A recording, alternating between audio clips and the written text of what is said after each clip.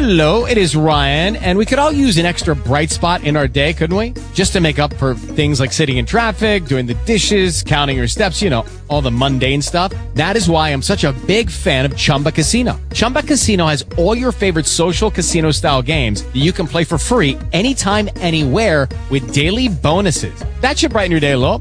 Actually, a lot. So sign up now at ChumbaCasino.com. That's ChumbaCasino.com. No purchase necessary. VGW Group. Void where prohibited by law. See terms and conditions. 18+. Talk shoes. Recorded live.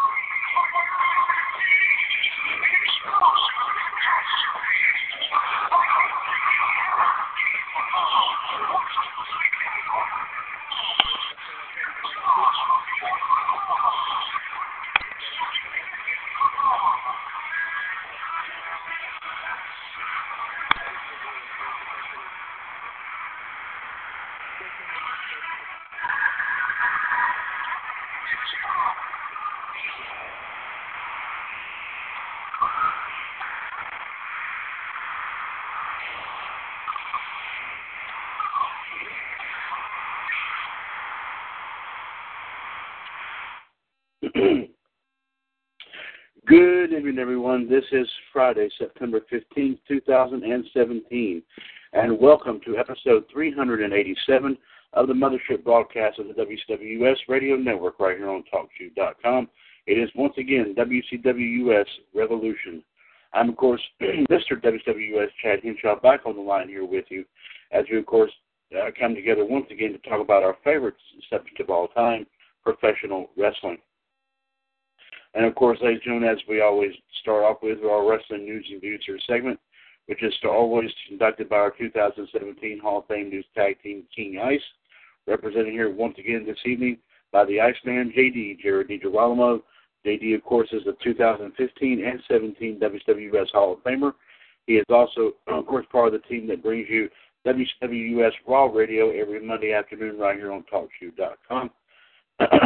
Also, the Human Suplex Machine, John Gross, will not be here with us here this evening, so I will be conducting the history and birthdays here for today. I'm sure we have some interesting stuff in the histories here tonight, so be ready to listen to quite a few things from there as well. Before we go any further, let's go ahead and bring JD in, of course, as we welcome him to episode 387 on, once again, a very explosive and dynamic revolution. Indeed. Yes, indeed. Also, ladies and gentlemen, our live video feed here tonight is coming from our tribute group in WCWUS to the one and the only, and JD, of course, knows this all too well, ECW Extreme Championship Wrestling. The group, of course, is ECWUS. This is Extreme. And as y'all remember, the old ECW theme, of course, that was said all throughout, I believe Paul Heyman said that, but throughout the theme, if I'm not too much mistaken. If you want to join us here for the live video from ECWUS here tonight, feel free to log on to facebook.com/groups/ECWUS Extreme Rules. And definitely, by all means, watch our video here tonight. And, of course, comment about everything that you hear, of course, on our show here this evening.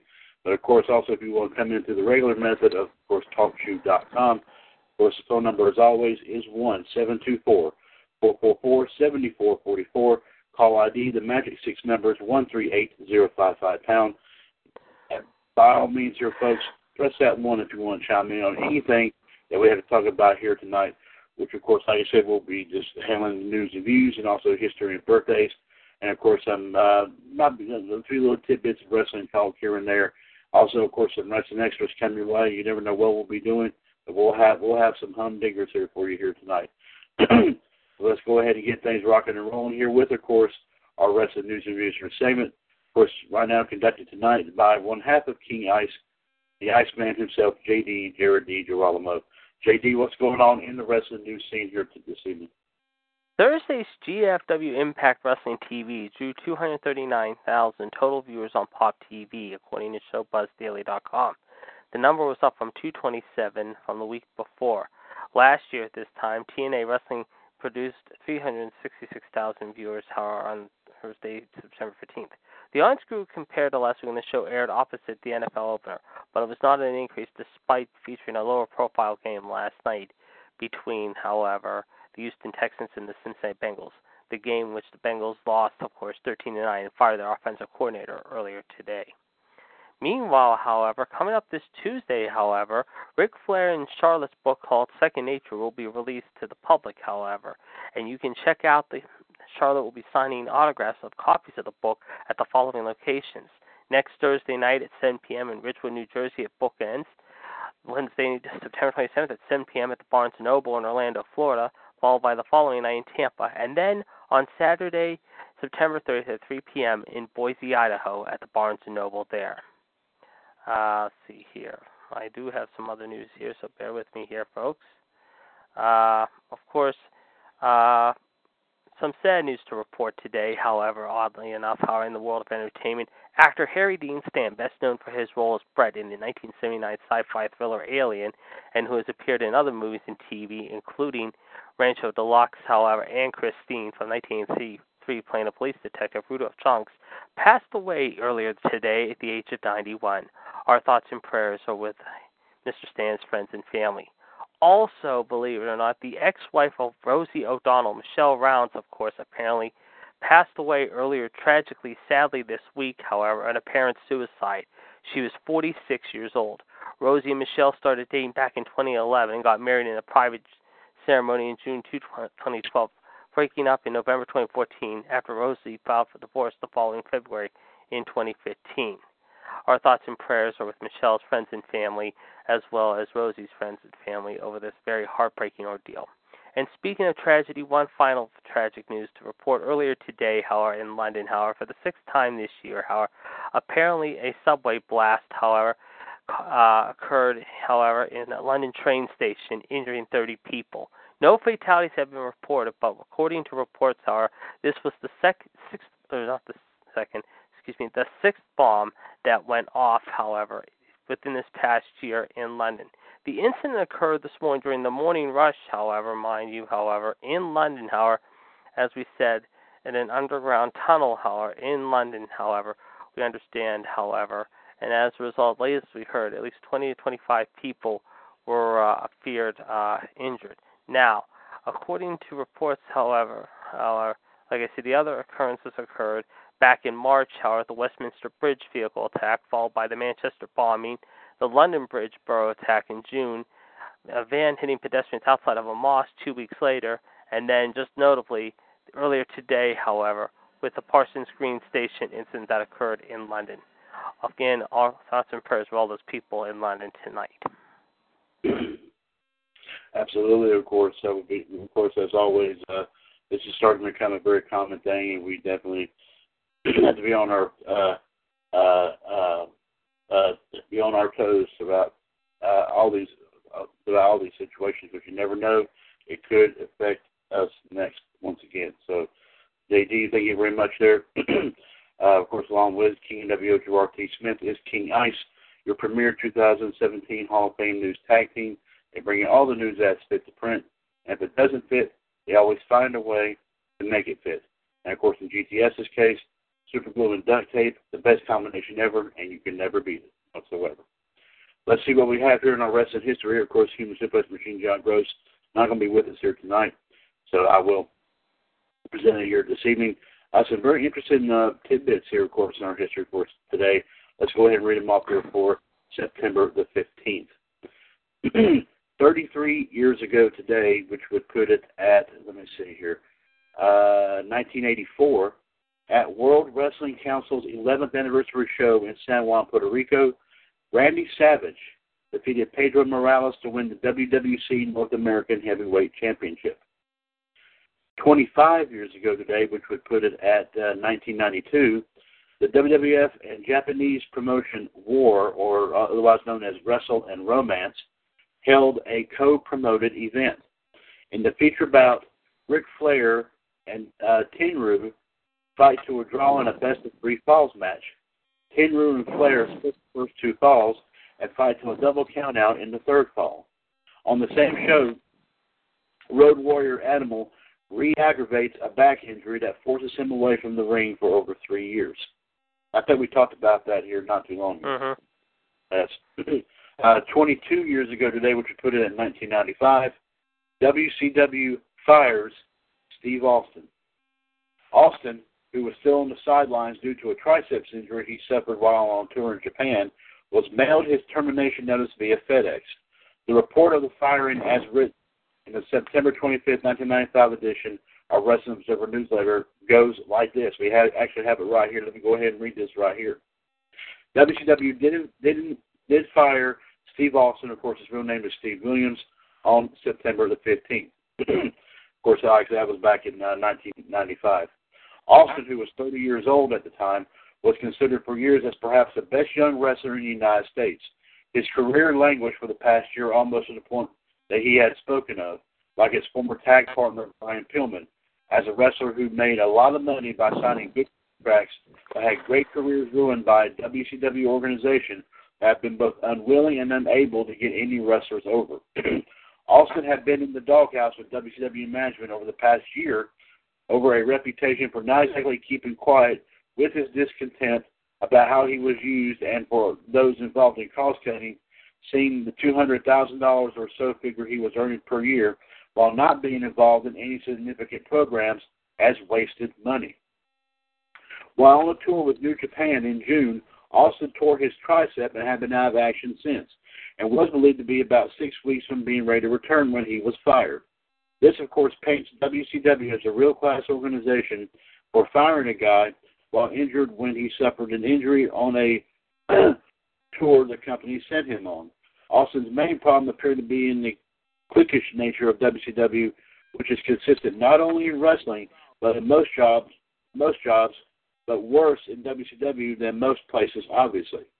He also didn't hang with the right crowd. When the Hogan camp got into power, they dismissed Austin as a highly paid wrestler who was a good worker with no charisma, and in their view of wrestling, work rate meant next to nothing. The Hogan clique basically consisted of WWFers in the mid-1980s when wrestling was hot, and thus could dismiss any wrestler who came along later as being unable to draw money. Of course, forgetting that most of those who drew money in the mid-80s became suddenly unable to draw money either when the business lost popularity. He wasn't in the Flair clique either, so nobody spoke up for his work rate on the inside at the meetings. Austin was given little chance to show his stuff after the career-ending back injury of his main opponent, Rick Steamboat. Austin then suffered a knee injury, which kept him out a few months, and before he was plugged into a new planned program, a reuniting of his tag team with Brian Pillman, he went to Japan and suffered a tricep tear. It's unknown what Austin's plans will be once he's able to return to the ring, but he would be able to get a strong spot with ECW if he would want it, since he's a long-term friend of Paul Heyman. Although that would entail a major come-down in money. I don't know if he has any connections or he has made any with All Japan, but if he wants to make a career out of Japan, that promotion and him almost seem tailor-made if he can learn that style and psychology. All Japan needs new foreign stars they can push, and very few Americans have the ability to make it with that group. And Austin potentially fits into that select group. Of course, WWF is the most logical option. He probably could return to WCW if he was willing to work for less money and a per-night deal, although I'm betting the nature of his dismissal, which will almost certainly result in very bitter feelings, will make that very difficult. A few hours later, WCW and Gene Okerlund's agent, Barry Bloom, agreed verbally to a 2-year contract, which, with incentives, is more potentially lucrative than his previous deal, which was said to have a $250,000 base. Okerlund's WCW contract had expired 2 days earlier, and it was questionable if the deal hadn't been put together whether he would have appeared at the Fall Brawl pay-per-view show. Naturally, the timing of the Austin firing, particularly being fired while injured a la Steamboat, and the Okerlund raise didn't set well with several wrestlers within WCW for obvious reasons. that was the statement right there. But Bischoff defended the firing of Austin via FedEx in a 2015 interview with KFAB commentaries, saying it was consistent with Turner policy at the time. Just over a week after he was fired, the still injured Austin turned up at an ECW show in Middletown, New York. Austin would spend most of his brief time in ECW doing interviews and promo segments. He would wrestle just twice for ECW, both defeats to Mikey Whipwreck for the ECW World Heavyweight title. Austin was in talks ahead to All Japan Pro Wrestling that would sign with the WWF in December. He would be the forefront of the company's resurgence, and by 1998, become the biggest draw in professional wrestling history. Oh, you got that right. Excuse me. 21 years ago today, put it in 1996, WCW presented Fall Brawl War Games from the Lawrence Joe Veterans Memorial Coliseum, of course, once again, my neck of the woods, Winston-Salem, North Carolina.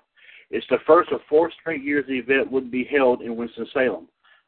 So it was very popular in Winston, while, of course, WWF was popular in Greensboro and still is. 11,300 were in attendance with 230,000 homes watching on pay-per-view. In a testament to the rapid rise of WCW around this time, that's more buys than the last 2 Fall Brawls combined, which was 110,000 in 1994 and 95,000 in 1995. This was also the first pay-per-view where stars from Mexican promotion AAA competed on a WCW show since When Worlds Collide in 1994. And here are the matches that took place at like I said, this Fall Brawl in 1996. DDP defeated Chavo Guerrero Jr. Ice Train defeated Scott Norton in a submission match. Conan defeated Juventud Guerrera, who retained the AAA heavyweight title. Chris Benoit defeated Chris Jericho. Rey Mysterio Jr. defeated Super Cologne, who retained the WCW Cruiserweight title. Harlem Heat defeated the Nasty Boys, who retained the WCW World Tag Team titles. The Giant defeated Randy Savage. And Team NWO, which consisted of Hollywood Hogan, Scott Hall, Kevin Nash, and NWO Sting, defeated Team WCW, which was Lex Luger, Ric Flair, Arn Anderson, and the Real Sting, in a War Games match. Near the end of the match, the Real Sting cleaned house for Team WCW, then walked out on them. The NWO Sting, who of course was Jeff Farmer, submitted Lex Luger with a Scorpion Deathlock to win the match. Probably was able to master that move. 20 years ago today, we put it at 1997, on Nitro from Charlotte, North Carolina, Kurt Hennig defeated Steve Mongo McMichael to win the WCW United States title. The win gives the NWO the top 3 championships in the company, the World, United States, and Tag Team titles. Amazingly, this is Hennig's only single championship in the company. 19 years ago today, which would put it at 1998, at a Raw's War taping in Sacramento, California, Jacqueline defeated Sable to win the vacated WWF Women's title. The title had been vacated since December 1995, when WWF lets its entire women's roster go due to budget cuts, and Alundra Blaze, also known as a.k.a. Deborah Medusa Maselli, infamously trashed the women's title on WCW Monday Nitro. We all remember that moment. On the same taping, X-Pac defeated D'Lo Brown to win the European title.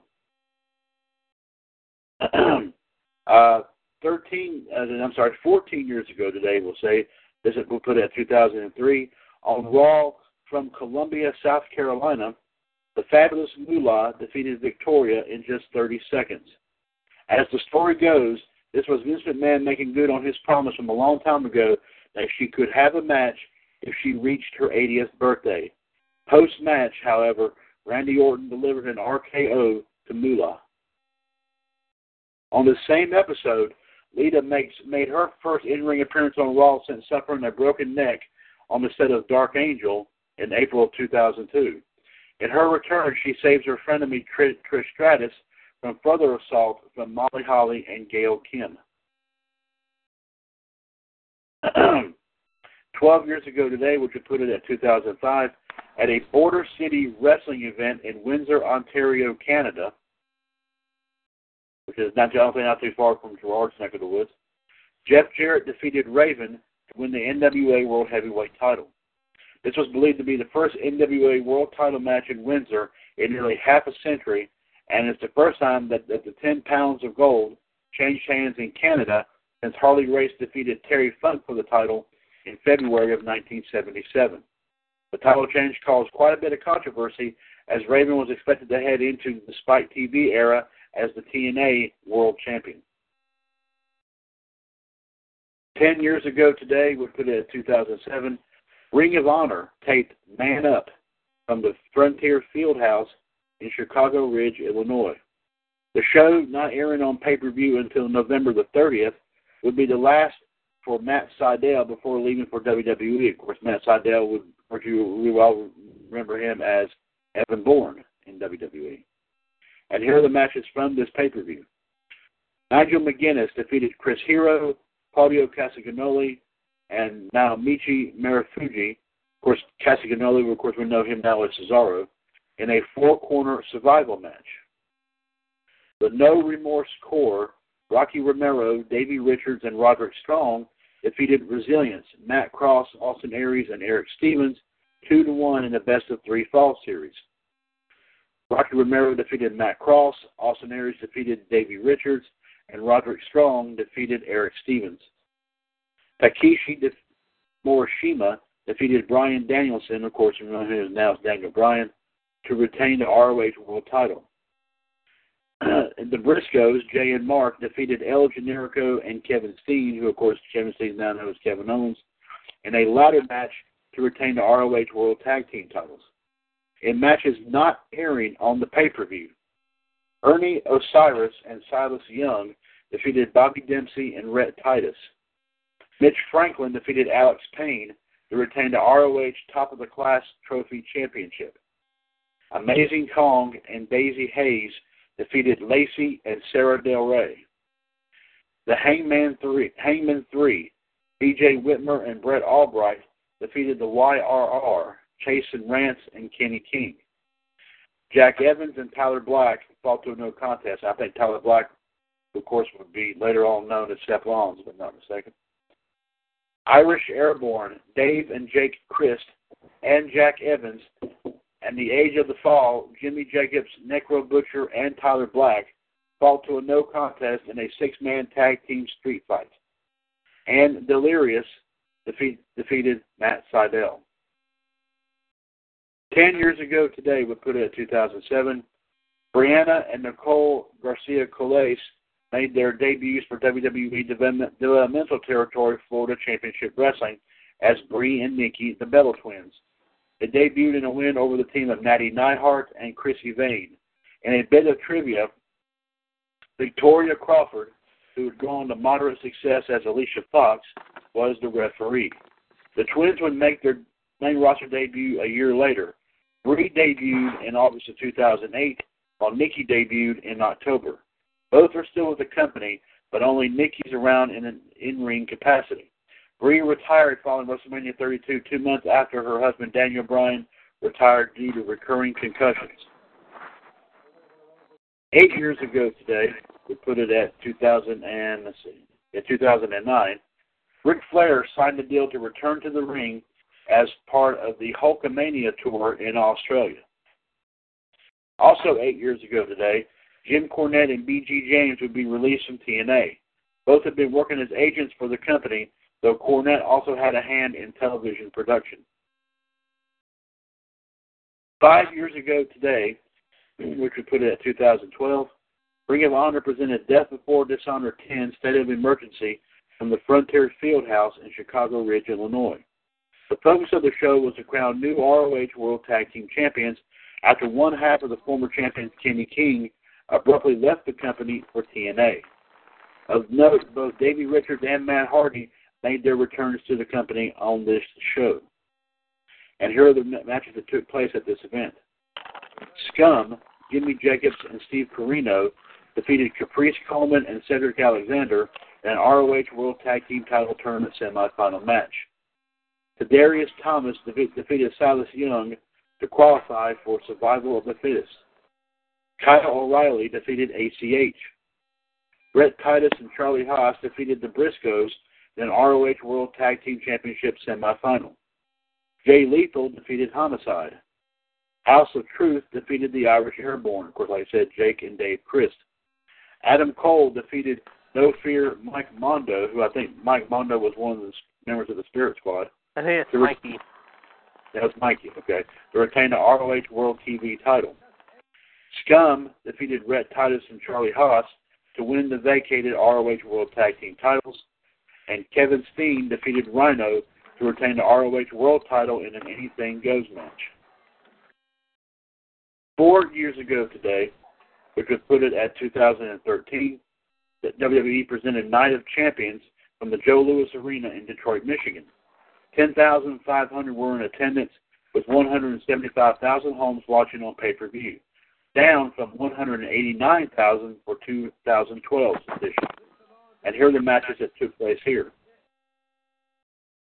In a pre-show match, the Primetime Players defeated the Usos, Tons of Funk, the Real Americans, and 3MB in a tag team turmoil match to become the number one contender for the tag team titles, WWE tag team titles.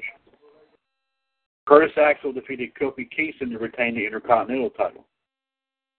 AJ Lee defeated Brie Bella, Natalya, and Naomi in a fatal four-way match to retain the Divas title. RVD defeated Alberto Del Rio by DQ in a World Heavyweight title match. The Miz defeated Fandango. Curtis Axel and Paul Heyman defeated CM Punk in a no disqualification elimination handicap match. If Paul Heyman did not compete, he would have been fired. Dean Ambrose defeated Dolph Ziggler to retain the United States title. The Shield, Seth Rollins and Roman Reigns, defeated the Primetime Players Titus and Darren to retain the WWE Tag Team titles. And Daniel Bryan defeated Randy Orton to win the WWE title. The result was negated the next night in the championship match after it was alleged referee Scott Armstrong and Daniel Bryan co-conspired to take the title from Orton. The title will remain vacant for more than a month before Orton won it back. I do have a little bit more to add here, ladies and gentlemen, but I do have to step away for just 1 second. GD, if you can bring up, go ahead and do so, and then I'll come back and I'll talk more here about our history here. I will be right back. Okay. And while Chad's stepping out, ladies and gentlemen, let's remind you, coming up at this, actually Saturday, tomorrow to be exact, however, we will have a very special edition at 4 p.m. of the Power Hour, 141364 £. Be sure to check that out, ladies and gentlemen. That will be the caller ID, as tomorrow we will go over the shows from the past week, however, just after 4 o'clock, ladies and gentlemen, and that should be very interesting, so be sure to check that out, tomorrow afternoon. And, of course, this Monday, ladies and gentlemen, Raw Radio will be back on the air, 138-744 £. Join Gerard, myself, John Gross, of course, Fonzie, and the rest of the gang. We will give you our early predictions, and maybe a few bets might be made along the way coming up this week, however, as it is the go-home show week, however, prior to No Mercy, which, by the way, 1 week from this Sunday, ladies and gentlemen, at 5 p.m., you can check the gang out, however, with their set high bets and also opinions of No Mercy, which will be here on the Revolution Radio Show. Of course, that'll be again at 5 p.m., 1 week from this coming Sunday, ladies and gentlemen, so be sure to check it out. Also, this Tuesday, ladies and gentlemen, don't forget, of course, we will have Wrestling Revisited, our Time Machine show. Will take you back to a time and place again as the Time Machine is all wrapped up, ready to go. The caller ID is 139-925 £. And then, of course, Tuesday night at 9, John, of course, will have your birthdays and dates. Gerard and I will have your news, headlines for you, and other quirks along the way. And, of course, we'll be recapping the go-home show for Raw, however, prior to No Mercy, this coming Tuesday night. So be sure to check it out this Tuesday. Some other news to report for you. Let's see. I'm trying to think what else could we discuss. However, there's of course, as we did mention in the news tonight, of course, like I said, however, we have heard a lot of other things going on, of course, ladies and gentlemen, right now. So bear with us here, ladies and gentlemen. We are getting some information right now as we speak, of course. I'm trying to find some other news, however. I'm trying to find some other news, of course, for you college football fanatics. Of course, this week we got some big games this week, including Clemson and Louisville. We got Pitt Panthers taking on Oklahoma State, and of course the big one will be Texas versus Southern Cal. Also, for you college football fanatics, however, Illinois is down 23-9 right now at halftime to the University of South Florida. Arizona will be playing the University of Texas El Paso here at 10:30. And, of course, in some baseball news, however, we're definitely keeping an eye on the Cleveland Indians. Last night they made 22 in a row. Right now they're trailing again tonight, 4-3 in the top of the 8th against Kansas City. The question is, I mean, we said it last night, will the streak come to an end, or will the Indians find a way to power through once again? I mean, this is the hottest team in baseball right now, ladies and gentlemen. We'll have to wait and see. But right now they are trailing by a run in the top of the 8th inning at home, 4-3. But I have a feeling they'll be coming back possibly tonight. We'll have to wait and see. All right. That's all we got for right now, apparently. Okay, thank you very much, JD, for that update here. Yeah, I definitely been looking at some clips here about the Cleveland Indians here. This will warm your heart, Howard. J.J. Watt, we've talked about him before, how he's done the charity for Hurricane Harvey. So far, according to reports, he released his final fundraising figures for those affected when it hit Texas on his website. A total combined effort of $37.1 million he raised. So congratulations to J.J. Watt, a fine human being indeed, however, and a class act all the way for raising those funds for the people in Houston. Absolutely. Of course, like I said, a lot of people, are giving back here, of course, all over the country, all over the world, to help out those affected by, of course, Hurricane Harvey not too long ago, and, of course, now with Hurricane Irma, which I did have to read a very somber story here.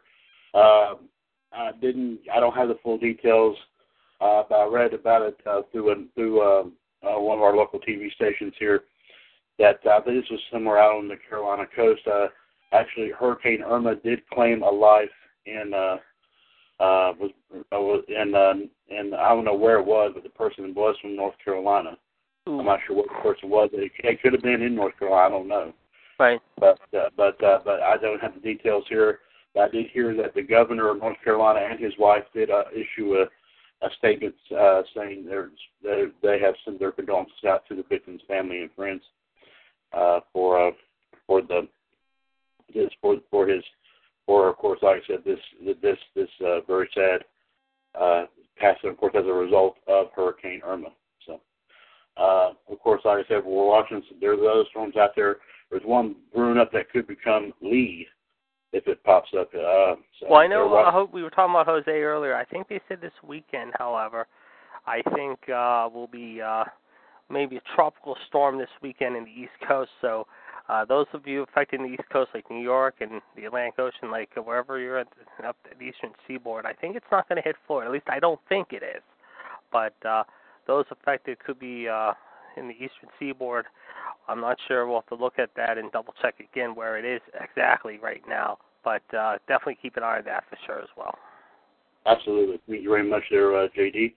Now we'll go back to our rest of history and birthdays here, of course, 14 days, September the 15th, as we have a very somber birthday here. Today would have been the 63rd birthday of Keith Frank, otherwise known as Adorable Adrian Adonis. Yes. We have a little brief history here on the Adorable one right here. Adonis was an AWA Tag Champion with Jesse Ventura in 1980 and a WWF Tag Team Champion with Dick Murdoch in 1984. In the early 1980s, he also contended for the Intercontinental and WWF World titles. Following the split with Murdoch after losing the titles in 1985, Adonis traded in his biker gear for pink gear and lots of makeup, calling himself Adorable.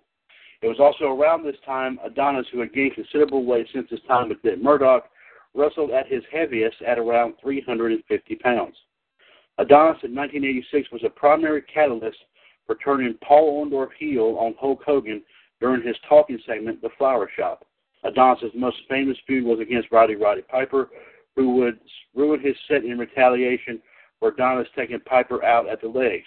The war culminated in a hair versus hair match at WrestleMania 3, won by the then retiring Piper. Piper, who struggled to cut Adonis' wet hair, got help from Brutus Beefcake. Yeah, it says here right now, I'm looking right now. Sorry, just to give you an update on Jose, it says It's strengthened to a hurricane again, according to a 5 p.m. update today. It could threaten New York, New Jersey in the force front, so it is a tropical storm. It looks like it's moving up the coastline, and it could hit the Northeast as early as next week. They're saying right now. It could be, like I said, going east of Miami, like I said, hitting places like possibly east of like in the Atlantic Ocean and roaring up the coast. So we'll definitely keep an eye on that. Thank you very much, JD. Of course, if you're struggling to cut nonsense wet hair, we got help from Brutus Beefcake, who birthed his most famous gimmick, of course, the barber. Frank returned to the AWA shortly after WrestleMania 3, still under the adorable Adrian Adonis gimmick, but now managed by Paul E. Dangerously. His run is highlighted by a feud with Tommy Rich and making it to the final of the AWA International TV title tournament in late 1987 before losing to Greg Gagne. An ankle injury forced him to the sidelines in early 1988, just as he was set to tour with New Japan Pro Wrestling. It was also around this time Vern Gagne stopped paying him. He tried to return to the WWF, but the attempted comeback was unsuccessful. Frank would make that tour of New Japan Pro Wrestling. On July 4, 1988, Frank was one of 3 men killed in a single-car accident when driver Victor Arco swerved off a road in Lewisport, Newfoundland, Canada, to avoid a moose. The car careened into a nearby lake, killing the passengers inside. Only Arco survived the crash, but would suffer severe injuries to his legs. At the time of his passing, Frank was survived by his wife and 2 daughters. And that's the only birthday that I had listed here.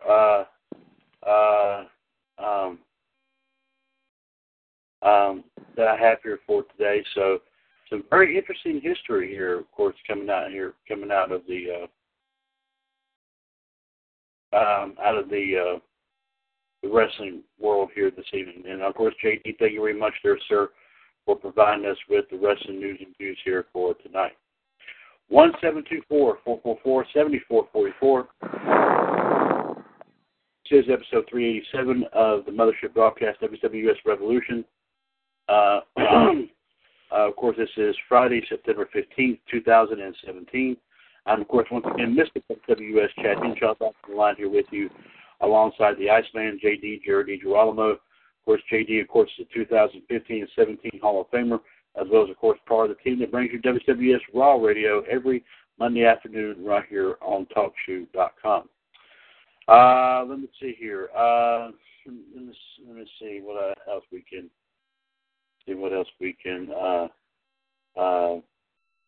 can find here.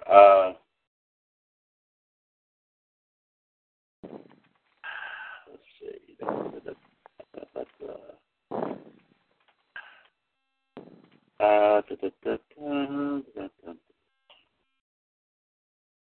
Well, let's see here. Well,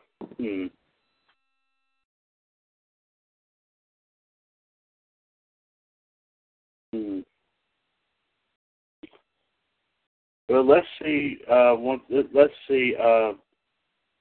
What other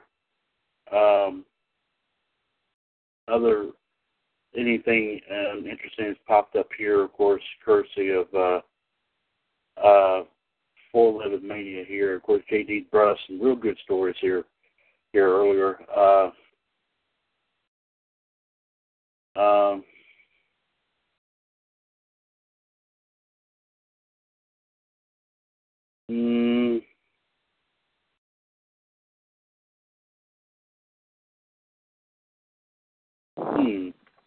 Oh, here's an interesting one here. Jeff Hardy and Moore revealed their phobias. Interesting.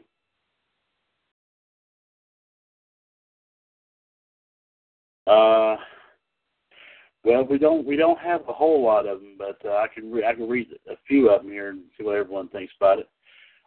Jeff Hardy actually revealed that he has a fear of snakes. And Nikki Bella says she's afraid of spiders and clowns. So won't see her at the circus anytime soon. And Carl Anderson of the Club is afraid of elevators. Who's the one what was the weirdest one we heard? That one night we did. It was The Undertaker. He it was during one of our quizzes. I think that one was Snakes. I think. It was either Snakes or it was something else I remember. I can't remember. Yeah, it was. Yeah, I'll have to go back and look at it. As soon as I look up a couple more things here, I'll go back and find. I think I know what word that is. We actually got. You brought up some news about Global Force wrestling here earlier, JD. Got a couple more things here. We actually got a couple of updates on a couple of pieces of news regarding Global Force. Coming out here from Larry Zonka here. Update here. One of them is about the status of Bobby Lashley. Yeah, I heard something about that. How did they say he quit or something? Bobby Lashley and the American Top Team both responded to the official Impact update with peace. How do you pronounce it? Emojis?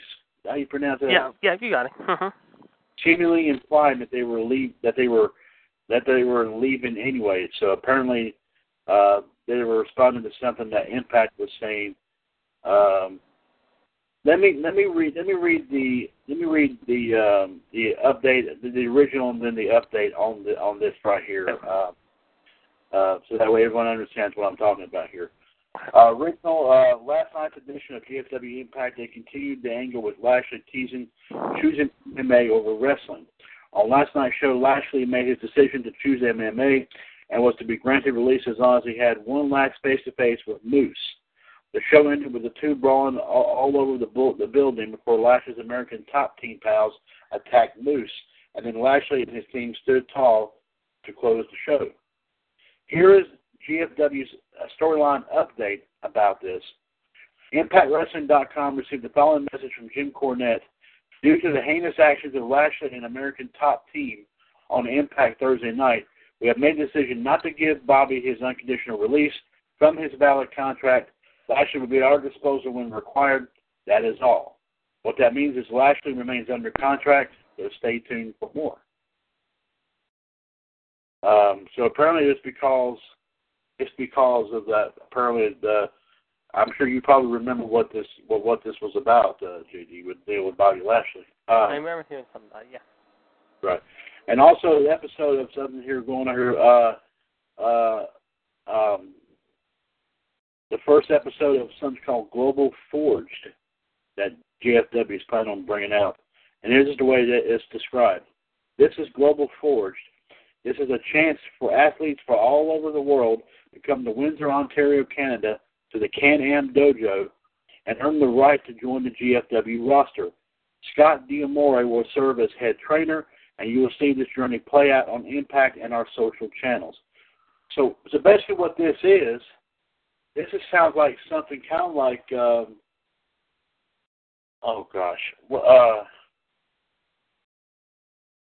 mean, are they trying? Is this something? This is not something you don't think kind of like, I don't know, NXT or something? What's that? This thing I just talked about here called Global Forged. That's news. Did you hear everything that I mentioned about it? That's news to me. Well, apparently, let me read it again, so that way if that might kind of help better explain it. I'll read it again. This is, of course, like I said, the show is called Global Forged. I'm sorry about that. This is a chance for athletes from all over the world to come to Windsor, Ontario, Canada, to the Can-Am Dojo to earn the right to join the GFW roster. I don't know what keeps happening to that. Sorry about that. To join the GFW roster. Scott D'Amore will serve as head trainer, and you'll see this journey play out on Impact and our social channels. I'm sorry about that. It's just a advertisement that keeps popping up on here every so I don't know why it's doing that. Apparently that's what it is, Jay. That's what it sounds like to me.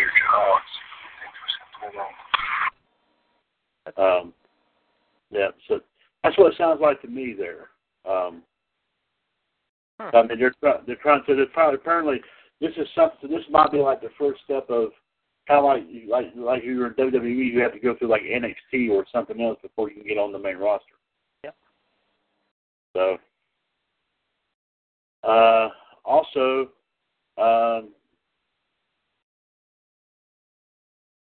of course, we mentioned here before that Ronda Rousey has now signed a contract for WWE.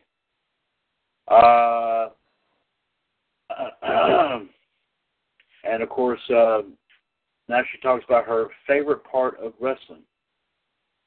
In an interview with ESPN via Wrestling Inc., Ronda Rousey spoke about her love of wrestling and what her favorite part was. And here are some highlights of that. On being invited by Roderick Strong and Marina Shafir to the WWE Performance Center, Ronda says this: "It took us for our first little tour through the Performance Center.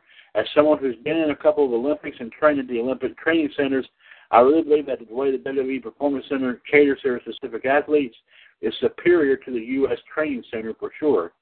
With the facilities they have, the individual attention all the athletes have, how everything is so close and made to be as convenient as possible, I couldn't have been more impressed. It's not a surprise that they've had so much success in cultivating their own talent." Well, on what she loves most about wrestling. Taking Stephanie McMahon's ass. Yeah, there you go. Here's what he said. "I think the suspension of disbelief is my favorite part. People take it for what it is and enjoy it because they love it. It's a lot more simple joy than you get in a lot of other places." Let's see what that. Yeah. Okay, that's pretty much all she said here.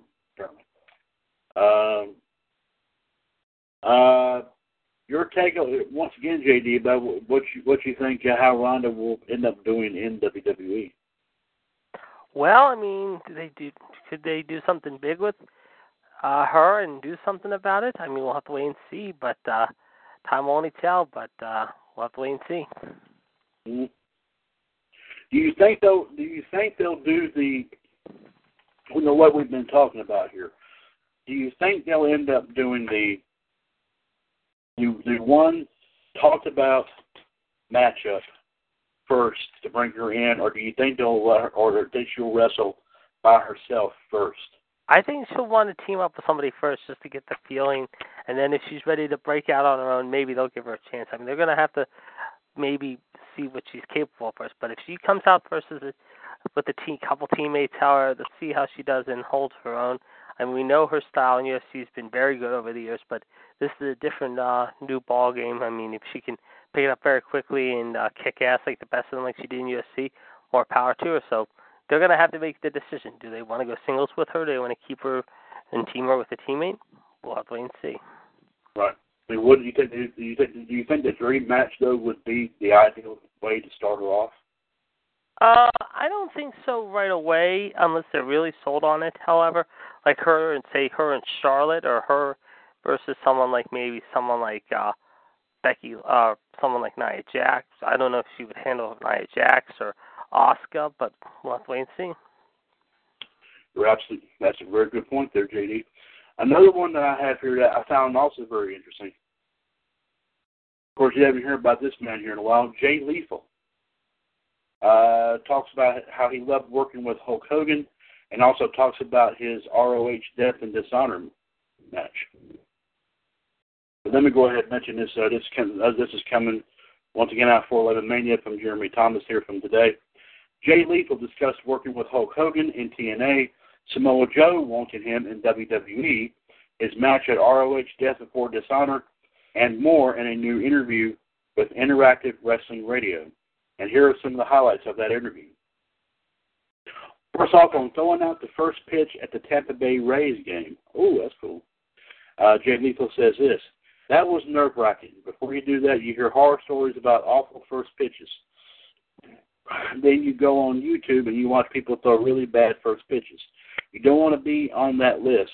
And you don't want to be on ESPN and be on SportsCenter, although they say most publicity is good publicity. I remember thinking, wow, celebrities get to do this. I'm getting to do this. It's just something celebrities do. That was really cool. They gave me a jersey which my dad has and refuses to let go, so I guess I don't have a jersey. My dad does. He is my biggest fan." on his match at ROH Death Before Dishonor. It has been announced that it will be myself against Silas Young in a last man standing match. This will be my first ever last man standing match. I'm a little excited and a little nervous. It is live on pay-per-view. Everybody always ups their game for pay-per-views. It's just kind of a wrestling tradition. So on Silas Young being underrated, Jay Lethal says this, 100%. That is an understatement. He is definitely better than he is given credit for. I haven't met Silas until my second time back here in ROH. My second run, as they say, in Ring of Honor after I left Impact Wrestling and came back to Ring of Honor, there were faces that I had to learn. Silas Young was one of those guys. In the ring, I've got to tell you, he is one of the guys who represents Ring of Honor well. In the ring, he is literally one of the best wrestlers in the world. He plays the role. He plays it right. I just love everything about him, even that look. He's got a unique look with that mustache. I love him. Sometimes I think he was born just a little too late. He'd be a millionaire if he was born just a few years earlier, but I think he is amazing in the ring. Oh, it is an interesting thought. I've always wanted to hear about this. On talking with Randy Savage about his Black Machismo character, Jay Lethal says this. Unfortunately, I did not ask him too much about it because, and this is an interesting story here, I worked a few shows for a man named Ed Schumann. Ed Schumann would always tell me, I'm friends with the Macho Man and his brother Lanny. He'd like you to call him. He saw a few clips of YouTube and he'd like you to call him. I knew Ed Schumann, but I guess I didn't really trust him. I figured, sure, he's trying to get me on the phone with someone who does a good Randy Savage impression like myself, so I'd ask him a bunch of stupid questions. So I didn't believe him. Every time I'd get to his show, he'd say, hey, Randy Savage said you didn't call him. He really wants to talk to you. But during the peak of my Black Machismo gimmick, I got booked on a show for Pro Wrestling Syndicate in a match against Lanny Poffo. At the end of the day, I remember he was talking to my parents. He gave them two of his books. I pulled him aside and I said, I've been working for this guy named Ed Schumann. He says he knows you and Macho Man. He says he wants me to call him. I don't believe him. Is this true? He said, Lanny Poffo said, oh, yeah, we know Ed, but I don't know if Randy told him to call. When I get home, I'll check. When he said he knew Ed Schumann, I was kind of like, oh, no, this could be legit. But literally, when I got home the next day, in my email was Lanny saying, yeah, that was Randy. He wants him to call him. Here's his number. I'll call him right away. I'm a fan now. Let's see, where is it? I'm a fan getting to call his idol. You could tell I was interrupting him. I'd always call at weird times. He'd always go, is that right? The conversation would last 2 or 3 minutes, and he said, me and my girl are about to go eat. Had I known or believed that Ed Schumann had been telling the truth, I'd call him a long time ago. But Lanny didn't tell me. He's a big fan of the soccer. He doesn't watch on TV, but somehow he did see some of it on YouTube, and he's a big fan of it. That's as far as I went. So I never got to talk to him about his thoughts, but Lanny told me he actually enjoyed the character. Now I'm working with Hulk Hogan in TNA, and Jay Lethal says this, oh, man, it was amazing. He's got a great Macho Man impression, almost better than mine. It was a surreal moment standing next to him for the first time, getting to meet him. I did a little thing in the center of the ring where he came out. I think he made the match with me and Ric Flair. All I could think of was, when this airs on TV, man, my brothers are going to be watching me interact with the same people we watched when we were growing up when my dad would order those wrestling pay-per-views for us. Sometimes I got lost in that thought rather than thinking, wow, I'm getting to meet Hulk Hogan. I'm getting to meet Ric Flair. I'm thinking about what happens when my brothers see this. On Samoa Joe saying that he wants Lethal in WWE. Samoa Joe is a big bully, and he just wants me on the same roster he is so I can carry his bags. But Joe's amazing. I've had very, very, very limited conversations with anyone from the WWE, neither of which led to anything major or with any kind of promise. Excuse me for a second. Let me pull that up. Mostly because I'm extremely happy with where I am right now. I think every wrestler has different goals as to what making it is in wrestling, and that will make you pursue options a little bit more. I'm extremely happy with everything I've been able to do in wrestling, which makes me extremely happy where I am right now, which is in Ring of Honor. So, very interesting thoughts here, JD, about what Jay Lethal had to say about certain points in his career. They were talking at one time, I remember, bringing him into WWE or NXT. I don't know if that's still the case, though, but who knows? Yeah, that's true. There, I tell you, that would be quite interesting to. I mean, I would like to see him, compete. Personally here in WWE. I don't know who you would put him against. Maybe we could put him against people he already is familiar with, or some different ones. I mean, yeah. So that's either way. I mean, it would make for some good shows here, of course. But like, if he's happy with Ring of Honor right now, I mean, more power to him, of course. By all means. Let's take care of this one more time here, folks. This is Friday, September 15th, 2017. 1-724-444-7444. Call ID 138055#. This is episode 387 of WCWUS Revolution, the Mothership Broadcast. Once again, I am Mr. WCWUS Chad Henshaw back on the line alongside the Iceman J.D. Jared DiGirolamo, of course, a 2015-17 Hall of Famer, and, of course, also part of the team that brings you WCWUS Raw Radio every Monday afternoon. Let's see here.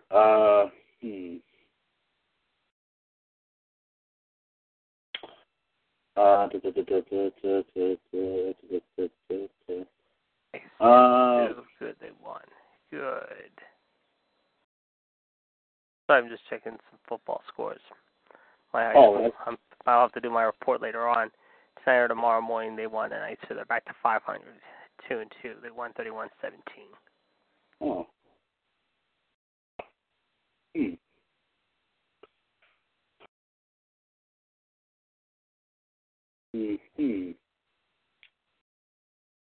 Well, here is an interesting. Of course, we all know. Of course, we've been talking about them possibly teasing a 4 horsewomen versus 4 horsewomen match. Of course, with the 4 horsewomen of MMA versus the 4 horsewomen, of course, of WWE. This is from the rumor mill, courtesy of IW Nerd. Thank you. .com. This is something that came out here not too long ago. Yeah, I've seen Ronda, Charlotte, Bayley, Becky, Jasmine Duke were all in there. Yeah, and this is the reason why a 4 horsewomen angle didn't happen at the Mae Young Classic finale. Let me mention that. JD, I want to get your take on this. Of course, as you know, Kairi Sane defeated Shayna Baszler to win the inaugural Mae Young Classic tournament. Many fans were confused as to why there was no interaction or angle between the different groups of 4 horsewomen.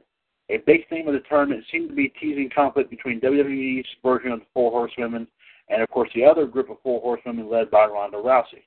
Ronda Rousey, Jasmine Duke, Charlotte Flair, Bayley, and Becky Lynch were all in attendance for the show, but nothing happened to further the storyline. According to Dave Meltzer in the latest Wrestling Observer newsletter, there is a potential reason why it didn't happen. This is what Dave Meltzer is saying. He says that the decision was made early in the week to make the Mae Young Classic Finals all about Kairi Sane and her victory instead of focusing on the 4 horsewomen. The 4 horsewomen angle will be saved for another show. This decision was made to keep the focus on Kairi, and not because the 4 horsewomen, and it's not because the 4 horsewomen storyline is being scrapped. So apparently this might be looking good here. And this is IW Nerd's take on this. A pretty smart decision in their minds. If WWE had Kairi Sane win the tournament, only to have some sort of big interaction between Ronda and Charlotte, for example, it would have taken the focus away from her win. Some fans were complaining that the tournament already felt overshadowed by all of the horsewomen teasing, so maybe it would have been overkill. This way, Sane has her moment, and also WWE can still build towards the horsewomen angle on a different show. JD, your take here? Well, if they're not going to do it at Survivor Series like we thought they were going to be doing it, however, maybe they'll save it for January for the Rumble and then maybe start to build up heading into WrestleMania. I mean, they're going to look for that big match, however, instead of doing it at Survivor Series, you could start to tease maybe some of it at at the Royal Rumble in January in Philadelphia sometime before the Rumble, however, and then maybe have the match at the Rumble, and if not, and you start the angle at the Rumble, you can build it for a couple months and then maybe finally close it out at WrestleMania, the grandest stage of them all. You know, I mean, Survivor Series, Royal Rumble, or WrestleMania, you got to put it at one of the big ones, obviously. Yeah, big time. I mean, if you put it at one of the small ones, I mean, it's not going. I mean, I'm sure it might kind of help one of these smaller pay-per-views, but of course, obviously, I don't think they would go that route, obviously. But that was good to get like I said, to focus it on of course Kairi Sane winning the tournament. Of course, Shayna Baszler gave a tremendous run during this whole tournament as well. I mean, all of them did, in my personal opinion. And of course, you know, we talked about here, of course, about will they of course have all these women that compete in this, which, by the way, all of them have very unique talents, in my personal opinion.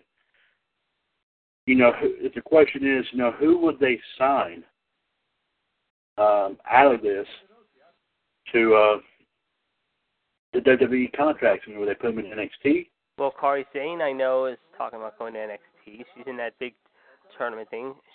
Ronda's friend could be in there, too. I mean, Tessa Blanchard we mentioned, a couple others. I mean, the women's division has got to get a. I mean, yeah, they took a big hit the last few years with all the people coming up from NXT: Nia Jax, Sasha, Bayley, Becky, Asuka, all them. So now you got to build upon the younger girls and build from there. All right. Excuse me. The question is, would any of these girls want to compete? I think so. I think so. If the paycheck's right, and they want to continue to build upon their ability and maybe continue on what they did in the Mae Young Classic and really make this a career, so be it. And if not, however, I mean, they had their 15 minutes of glory and they can go on to bigger and better things. But I think they want to continue to build upon what they did before. Certainly. Mm-hmm. And what we mentioned, of course, Kairi Sane, because she won the tournament. Or Shayna Baszler. Yeah, we know Ronda's friend's really good. Yes, you said Tessa Blanchard. Yep. There are a couple other ones we've mentioned before, too. I mentioned Piper Niven. Right, Piper Niven's tough as nails. Yeah, she's dangerous. Yeah, huge girl, but let me tell you something. Spunk. Great talent. Talent. Yeah, and has spunk. Yeah. I think her, like I said, she competed against her friend in the tournament. Maybe, like I said, bring both of them in. Heck, you have yourself a nice little tag team there. Oh, yeah. So there you go. There were so many. I mean, it's hard to name each and every one. I mean, all of them are equally talented. I mean, I would think, you know, if WWE had, I'm sure, the necessary resources, which I have no doubt in my mind that they do, I'm sure they would possibly try to sign every single one of these girls. Yeah. But I'm sure, though, if you think about it, they probably may not be able to. I mean, that might be, I mean, I'm not sure. But, of course, that could be, that could surprise everyone. I mean, you could see, like, these girls being funneled in some way, you know, like you said, between NXT and maybe the main roster. I don't know. But like I said, you would think that the winner and the runner-up obviously would be offered at first, and then they would look down the talent. They would look at all the matches and everything, look at all the tapes and everything, and say, "Oh, we want to let's try to get her. Let's try to get her. Let's try to get her." And you know, the question is, would they want to be signed? And some may even, some may even, you know, may even turn them down. I mean, it's been known to happen. Yep. So I mean, we'll just have to wait and see what happens with that. But I can't wait for a four horsewomen women versus four crap. We've said that too many times to get your tongue tied. A four horsewomen versus a four horsewomen match. You know, like I said, Survivor Series, you know, that'd be great. Royal Rumble would be great. WrestleMania would be, I think, the cream of the crop. I mean, but you would have to see what they would want to do with that. But I hope they do something because it's hyped up now. It's fresh in everybody's mind. And WWE would be fools not to not to push it forward. I'm glad they're not putting it on the back burner. You do that, you're gonna let a good idea go stale. Like I'm sure they've had so many good ideas go stale. So we've probably heard a lot of great ones here, like I mentioned before. We'll have to wait and see what happens with that. But I hope they do offer. I do hope that they get a lot of these girls from this tournament in this, because all of them deserve to compete in the WWE in some capacity, in my personal opinion. So I will hope to get that here really, really soon. Well, speaking of IWNerd.com, of course, JD does that better. Yep. Say it. Nerd. Thank you. I found another interesting thing. I think I ought to read here, and of course, me and you, JD, man, in here tonight, I want to get your opinions on each one of these. What this is, we're talking about WrestleMania. 10, according to IWNerd.com, 10 WrestleMania facts that you might not know. Let's read on about this, shall we? Okay. The first fact here we have here is Big Boss Man has an impressive WrestleMania record. As one, it's better than you would expect. And let me go and read this. The person that, of course, wrote this says, I thought I would start off this list by giving some props to recently announced WWE Hall of Famer, the Big Boss Man. The Boss Man had a 5-1 record at WrestleMania despite never being a main event guy. And I'm sure you might remember some of these moments. Let me read them off here. At WrestleMania 5, Big Boss Man teamed up with Akeem to form the Twin Towers as they defeated the Rockers, of course, Shawn Michaels and Marty Jannetty. At WrestleMania 6, Big Boss Man defeated his old tag team partner Akeem in less than 2 minutes. Yes. At WrestleMania 7, Big Boss Man defeated Mr. Perfect by DQ for the Intercontinental title. Still counts as a win, even though he did not get the title. I think this was one of the last few times we saw Andre. Andre came out there in that match, too. Yeah, I think it was WrestleMania 6 when the Colossal Connection, or what was it that Mean Gene called him? Because I have this on DVD, and I'm going to have to watch it again tonight. Oh, yes, very good one indeed. And, of course, Ted DiBiase also played a factor in that WrestleMania 6 match, too. Remember that, correct? At WrestleMania 8, Big Boss Man teamed up with Virgil, Sergeant Slaughter, and Jim Duggan to defeat the Nasty Boys, the Repo Man, and the Mountie. I do remember that. Big Boss Man suffered his first and only loss at WrestleMania 15 to The Undertaker in a Hell in a Cell match, and there's no shame in that whatsoever. And also at WrestleMania 2000, Big Boss Man and Bull Buchanan defeated The Godfather and D'Lo Brown. A pretty solid record for a mid-card guy. JD, what's your take here? Yeah, I mean, when you think about it, though, I mean, compared to what he was in WCW, it was Big Bubba and Ray Traylor and The Boss, I mean, he has a pretty good track record. Certainly, indeed. And of course, like I said, sadly, Big Boss Man is one of those that we no longer have with us. Of course, a great competitor, and he's one that we truly miss in the wrestling world, indeed. WrestleMania fact that you might not know, number 2, JD. WrestleMania 2 took place on a Monday.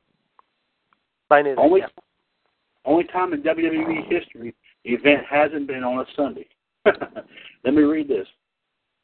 WrestleMania 2 is the only WrestleMania to ever take place on a Monday instead of Sunday night, which has become, of course, WWE tradition, obviously. Let's go ahead and read a little bit more. The event took place on April 7, 1986 in 3 separate arenas. The Nassau Veterans Memorial Coliseum in New York, the Rosemont Horizon in Chicago, and, of course, the Los Angeles Memorial Sports Arena in Los Angeles. Each arena featured its own undercard and the main event. Also, they're saying I couldn't find out why they chose to host this event on a Monday. If anyone has an idea, of course, leave a comment right here.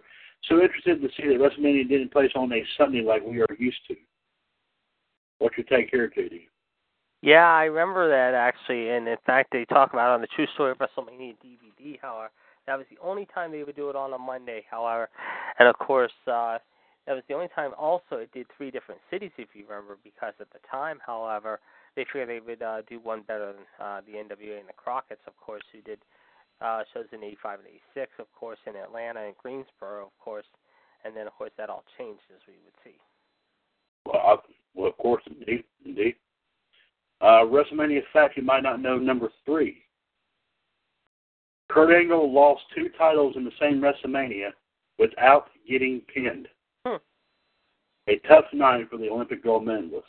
I think I remember this. At WrestleMania 2000, Kurt Angle faced both Chris Jericho and Chris Benoit in a 2-fall triple threat match. The first fall of the match was for Kurt's Intercontinental title, and the second fall of the match was for Kurt's European title. I think didn't he call it the Euro Continental Championship or something? Because he had both belts. Yes. Yeah. The funny part is he lost both titles without getting pinned. Benoit hit his signature diving headbutt on Jericho to win the first fall and the Intercontinental title. Jericho hit the Lion Salt to win the second fall and the European title. Tough luck for Kurt Angle, who lost 2 titles in the same night without ever getting pinned. JD, you remember this? You remember this bout from WrestleMania 2000? Yeah, he lost. Yeah, it was WrestleMania 16 actually. It was at the Pond. I remember. That was when Benoit went after his first title after leaving WCW, and of course Jericho had arrived the previous August, however. So yes, I do remember that quite well, actually. Yeah. And of course, what was odd enough, they called it WrestleMania 2000 and not WrestleMania 16, which of course that's what it was. I mean, anyway. So that was quite interesting. They didn't call it that. Yes. But, I think they were trying something new at the time, for what I heard. So. Okay, the WrestleMania fact you might not know, number 4. The Godfather has appeared at WrestleMania as 4 different characters. Papa Shango's 1. Right. Kama. Yeah, Kama Mustafa is a member of the nation. Yeah. That's right. The Godfather's 3. And what's number 4? That's a good question. Let's read on here. We might be able to find out. Another WWE Hall of Fame inductee in 2016, The Godfather appeared at WrestleMania as 4 different gimmicks or characters. At WrestleMania 9, he performed as Papa Shango, losing to Tito Santana in the opening match. Now that match I didn't show in the actual WrestleMania. People didn't probably see that particular match. But apparently, they claimed it to be the opening one, even though we all saw the opener was Tatanka and Shawn Michaels for the IC title. Yeah. Because like I said, I have. What's funny is I have 3. I have 1 through 5 in Volume 1, Volume 2 6 through 10, and then Volume 4, however, which is 2000 and 2004. I do not have 11 through 15, however, but I have 16 through 20. Right. I have 3 of the 4 volumes in my stash. Oh, wow. At WrestleMania 11, as Kama, he was involved in stealing The Undertaker's signature urn during his match against King Kong Bundy. That's when he melted down the urn. That's right. I remember that. And here we go. It was actually, as the Godfather, he appeared in a couple of WrestleMania matches. I see what it is. I see what the 4th one is. Which one? Think about this. Okay, Papa Shango is 1, right? Kama is 2, right? Mm-hmm. The Godfather and the Good Father. That's right, the Good Father, right to censor. Right to censor. As the Good Father, remember, right to censor, he lost to Taz in the APA at WrestleMania 7. That's right. 17. Pretty incredible that he competed as so many different gimmicks at WrestleMania. I guess that's why he is a Hall of Famer. And he's a Hall of Famer. Yes, that's right. It was inducted last year. Your take on the Godfather here at WrestleMania? Pretty good 4 for 4, however, when you think about it. I mean, Papa Shango was a little weird and creepy and bizarre, sort of like the Bohemian. Kama was a real good, hard-fought, tough gimmick, and sort of like a bodyguard, hard ass, if you will. The Good Father, I never really was a fan of it that much. I really disliked the right to censor. It was not one of my favorite gimmicks. And the Godfather, we all know about the Ho train, if you will. Right. Okay. Fact you might not know, number 5, and this is going to shock you, JT. The Rock has lost every world title match he's ever been in at WrestleMania. 14 or 15? Well, no, this is at a WrestleMania. That is what this is talking about. He's lost every world title match he's ever been in. The gray one is not so great in title matches at WrestleMania. As incredible of a wrestling career that The Rock has had, can you believe that he has lost every world title match he has been involved in at WrestleMania? Let me run down that list right here. The Rock lost the WWF title to Steve Austin at WrestleMania 15. Triple H defeated The Rock, Mick Foley, and Big Show at WrestleMania 16 or WrestleMania 2000 in a fatal four-way elimination match for the WWF title. Triple H won after The Rock was betrayed by Vince McMahon. I remember that. Yes, I remember that. At WrestleMania 17, The Rock came up short again, losing his title once again to Stone Cold Steve Austin. And that's when Vince helped Austin, and that's when Austin turned back to heel for the first time since his early days of stunning Steve Austin. That's right, yes. That was in 68,000 in the Astrodome. 18, he beat Hogan. He beat Hogan. 19, he lost to Austin again, which was his farewell song. 20, he lost the tag team title match up teaming with Mick Foley against Evolution. And then he took a break for a good while because I don't think he was in at WrestleMania at least till I think the time. I'm ready to mention that next one right now. Over a decade later, of course, John Cena defeated The Rock at WrestleMania 29 for his WWE title. Yep. Yes. Now, WrestleMania 17, obviously, this was shortly before the Invasion angle took place, if I'm not mistaken. Yep. Yes. Incredible to look back at The Rock's career and see that he never won a WWE title match at the event. We just assumed that he had without thinking because he is The Rock. What's your take on The Rock, JD, not winning any world title matches at any WrestleMania at all? He may be electrifying, he might be all that, and then somebody. I mean, he can still put on some good Mania matches and decent Mania matches, but being shut out with a big goose egg, I mean, or having no wins of El Bunkus, Zippo, Zilcho, Nada, Nathan Nada, Zippo, Bunkus, Zilch, Squadouche. I mean, that's pretty amazing when you think about all the records he's done at WrestleMania and all the people he's been in the ring with. At WrestleMania, John Cena a couple times. I mean, Fatal 4-Way, twice with Austin. You think he would have at least picked up a win there. And when it comes to mid-card feuds, I mean, he's also, like I said, done okay with one, which was Hogan, of course, obviously at Mania 18, which wasn't a bad match. It was a pretty decent, good, fairly decent, entertaining match. 20, he had a half-decent, pretty good tag match with Mick Foley against Evolution, but it's crazy. All the records he's done, he's never picked up that one big win, or never gotten the chance to hold on to the title, or at least retained it somehow. Certainly. Number 6 here, 10 WrestleMania facts you might not know. The Undertaker has beaten every member of Evolution at WrestleMania. Yep, that's true. The victims of the streak, yes. The Undertaker's streak was a staple of WrestleMania for 2 decades. The Undertaker seemed to defeat every superstar possible until, of course, was ended by Brock Lesnar at WrestleMania 30. The Undertaker went 21-1 and defeated 18 different opponents during the legendary streak. 6 of the 21 wins came against the faction Evolution, with all 4 members, of course, Ric Flair, Triple H, Batista, and Randy Orton falling to the dead man. Undertaker defeated Ric Flair at WrestleMania 18. Undertaker defeated Randy Orton at WrestleMania 21. Undertaker defeated Batista at WrestleMania 23. Triple H was defeated by The Undertaker 3 times at WrestleMania, numbers 17, 27, and 28. What do you think about this record? Defeating every member of Evolution, JD. That's pretty crazy. He's defeated Hunter twice. He's defeated Flair. I think he's faced Flair once, right? He defeated Flair once. Hunter twice. Orton once, Batista once, and Triple H 3 times. Oh, that's right. Yeah, 3 times he's done Hunter. 17 or 28, 17. I forget the other one. 27, I think that was. Flair was at 18. I remember that because that's when they tried to get David Flair involved.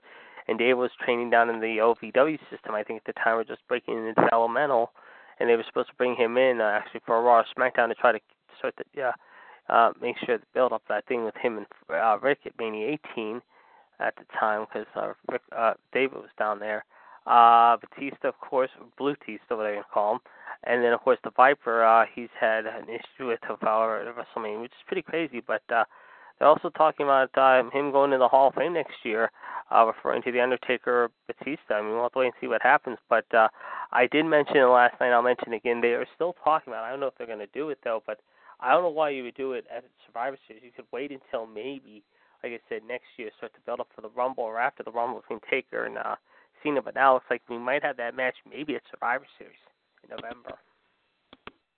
I can't wait. Well, that'd be something I definitely would like to see. Well, we'll have to wait and see what happens next Sunday, because I'll tell you, the war between, obviously, Roman and now, here's a question. Maybe we'll ask this next week, honestly, and I'll bring it up now. I'm sure everyone's going to get an opinion. If you're the booking team right now, what would you put as your main event? Would you put Cena and Roman, or would you put Brock and Braun as your main event next week? I would say you put Brock and Braun, but I would also say you put Cena and Roman on maybe as your semi-main event. But again, that's just me. And you talking about which one are you talking about here? No Mercy next week. No Mercy. So you say either Cena versus Reigns or Brock versus Braun? Yeah. What would you close it out with? I said Brock versus Braun. Yeah. Why not? Two big guys like that. Yeah. I mean, the thing about it is, how long that match could take between these two big fellas? 15, 20 minutes maybe, and then with Cena with Roman could go 12, 15 minutes maybe, possibly 20. Maybe put Cena versus Reigns maybe two or three matches before, maybe. Yeah. Well, I don't know, but you know what WWE is going to do. They're going to do what they want and put a match as the main event that doesn't deserve to be there. But probably depend. Hopefully this week they have a good idea with the go home show. Like I said, we haven't heard any matches. We've only heard one match so far for San Jose Monday, but we haven't heard yet if Brock's going to be there this Monday. If they're smart, however, this week since Cena and Roman had their 3 weeks of banter, let's see this week how close it down style. If Brock and Heyman are there, or if they're invited to Raw this Monday, which I haven't heard yet if they are or not, however, to San Jose, I'd say this week you close it out with those two and really give that last big push to No Mercy and sell it right there. You have to. Oh, absolutely. That's absolutely. You got to go with that route. Brock versus Braun. Two things. First off, we got two of the biggest guys in WWE right now, going against each other. Of course, obviously it's going to be a title match, which makes it that much more sweeter. And they'd be a fool not to put this match at the main event. Even if they put it at the last match and all that, it still wouldn't seem right. They have to put this as the very last one, in my personal opinion. So I hope that they do. But of course, they're going to probably not listen. I'm sure a lot of wrestling fans out there are saying that. But the thing is, they're not going to listen to the fans. They're going to do whatever they want to, and the pay-per-view is going to turn out to probably be a big bust if they go that route. Yeah. So I don't know. We'll have to wait and see what happens. Number 7 on the WrestleMania fact sheet that you might not know.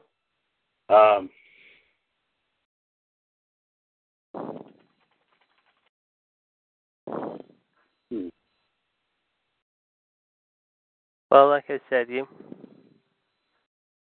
Let's see. Number 7, let me go ahead and mention this. Believe it or not, of course, we consider this man, of course, Mr. WrestleMania, of course, we're talking about here. But believe it or not, Shawn Michaels has the most losses in WrestleMania history. Now, let me go ahead and read this. This is interesting.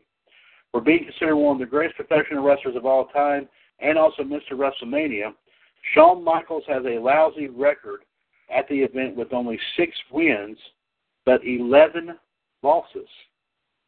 What is it? Shawn Michaels has the most losses in WrestleMania history. But how many wins you said?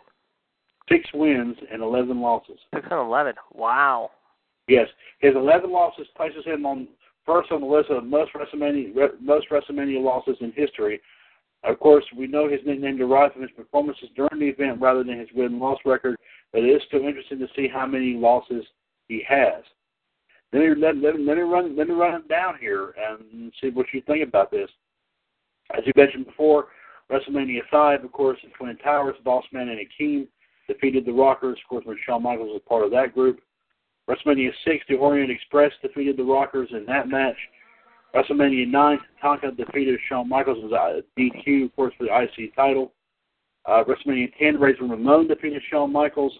WrestleMania 11, Diesel defeated Shawn Michaels. WrestleMania 14, Steve Austin defeated Shawn Michaels. WrestleMania 20, Chris Benoit defeated Shawn Michaels and Triple H. Of course, a big triple threat match there. WrestleMania 21, Kurt Angle defeated Shawn Michaels.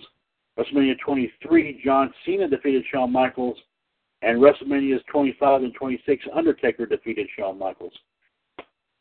Huh.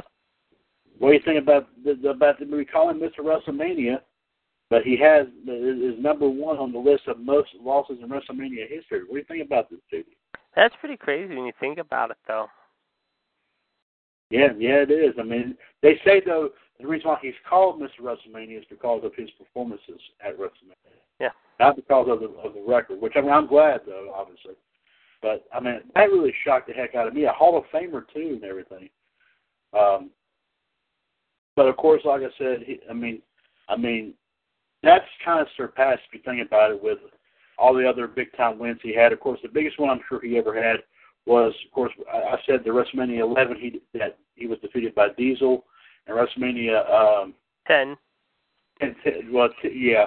Well, what I mean is that he didn't compete at 13, obviously, because he was injured. 12 was the 16-minute match. Between 11 and 14 there, you know, he had the biggest one of his career was obviously when he defeated Bret Hart in the Iron Man match. Yeah. But to have all those other losses, I mean, get some good opponents too. I mean, yeah. What did we say? Benoit, you know, in the triple threat there. Mm-hmm. We defeated him twice. The last two. Jericho at 19, Angle in 21. Yeah, I mean, like I said, these were some great matches here, and Shawn Michaels put together a good game plan for all of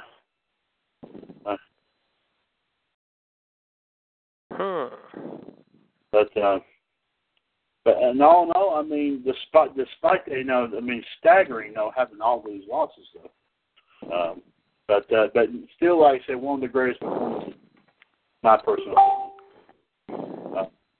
opinion. Number 8 on the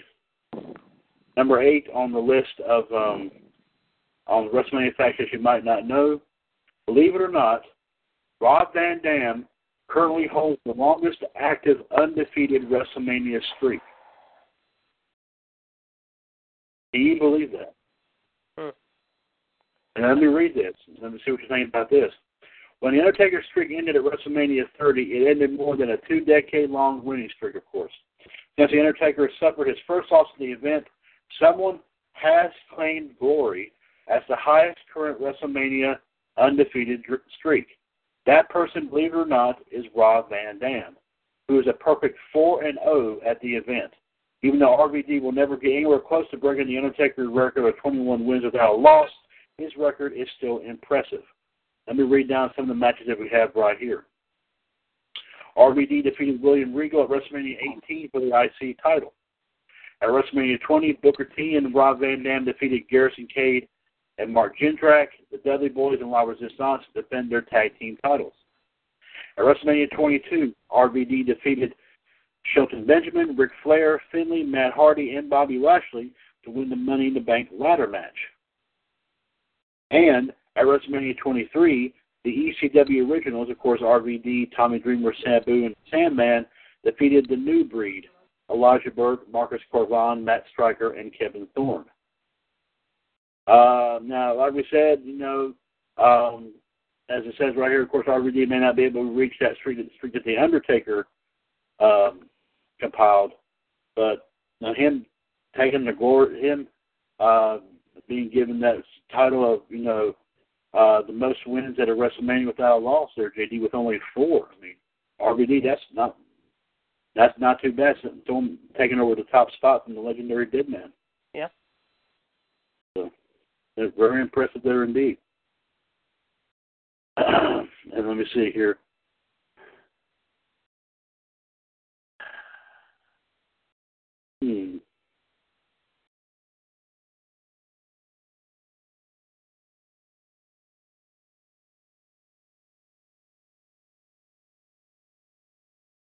Rob Van Dam, the whole fucking show?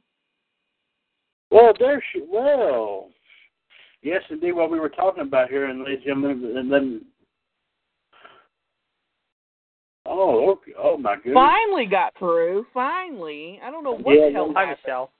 I don't know what it does. Why I did that either, there, Michelle. I mean, I have to. Let me revamp my thing right here. And while we're talking here, I'll fix this up. Of course, ladies and gentlemen, now on the line here with us, of course, she goes by several nicknames here in the radio network. Of course, we know her as the Black Widow. Of course, also the First Lady of Professional Wrestling. Also part of the group known as, of course, King Classy. Also, of course, known from of course, WCWUS Attitude Radio. Also, of course, is part of the NWO Madness Kingdom from WCWUS Wrestling Debate, and as well as, of course, Top Heel Inc. And also, of course, also part of the FW Main Event and WCWUS Women's Revolution. She's also the first 2015 WCWUS Hall of Famer. She is the M to the L to the D, ladies and gentlemen. She is the one and the only Michelle Lynn Dodds is now made it on here with us. Michelle, welcome to episode 387, of course, of Revolution. Hola, people. What we were talking about here is, according to IWNerd.com, of 10 WrestleMania facts that you might not know. And we're already at number 9 now. Number 8 was, what we were talking about, RVD, was that, believe it or not, that now he holds the current undefeated WrestleMania streak. Nice. With only 4 wins without a loss. But, I mean, of course, not as big as what The Undertaker had, but, of course, now someone had to take over the role. So, obviously, whoa, very nice. Yeah. And we're at number 9 right here, and then I'll get Michelle's and JD's thoughts on this right here. Number 9 here, WrestleMania 27 was the first and only WrestleMania to not have a title change hands. Believe it or not. And let me go ahead and read them all off here. You might find this. And these are the matches here from WrestleMania 27. Sheamus versus Daniel Bryan ended in a no contest for the U.S. title. Edge defeated Alberto Del Rio to retain his World Heavyweight title. And The Miz defeated John Cena to retain his WWE title. WrestleMania is usually a place where we see big title changes and moments. Pretty interesting that not a single one changed hands that night. Michelle, your take on this? Well, I'm getting bit by a mosquito, number 1. Bastard. Oh. Awesome. I mean, no pun intended, JD, speaking of The Miz, but yeah, I mean, great history. JD, your take on that? The WrestleMania 27 being the only one that did not see a title change. Yeah, it was pretty crazy. It was the only one that didn't change. How I think it was one of the very few in history. So yeah, that was pretty crazy. And number 10 WrestleMania fact you might not know. Let me ask Michelle real quick, non-WWE related real quick. Obviously, she weighs in her opinion on this quite a bit. What were your thoughts about Global Force last night, Michelle, and the whole Bobby Lashley thing? Oh, I'm going to get to that. Don't you worry. Uh-oh. Buckle up. It's Friday night. We know what I mean. Yeah. We're going to go a little bit overtime on this, so we really want to hear this. Yes, indeed. Number 10 here, and y'all might find this quite interesting. I'm sure y'all will remember this. WrestleMania 1 is the only WrestleMania that did not feature a world title match. Yeah, that's right. After 32 WrestleManias, only WrestleMania number 1 remains as the only one not to feature a world title match.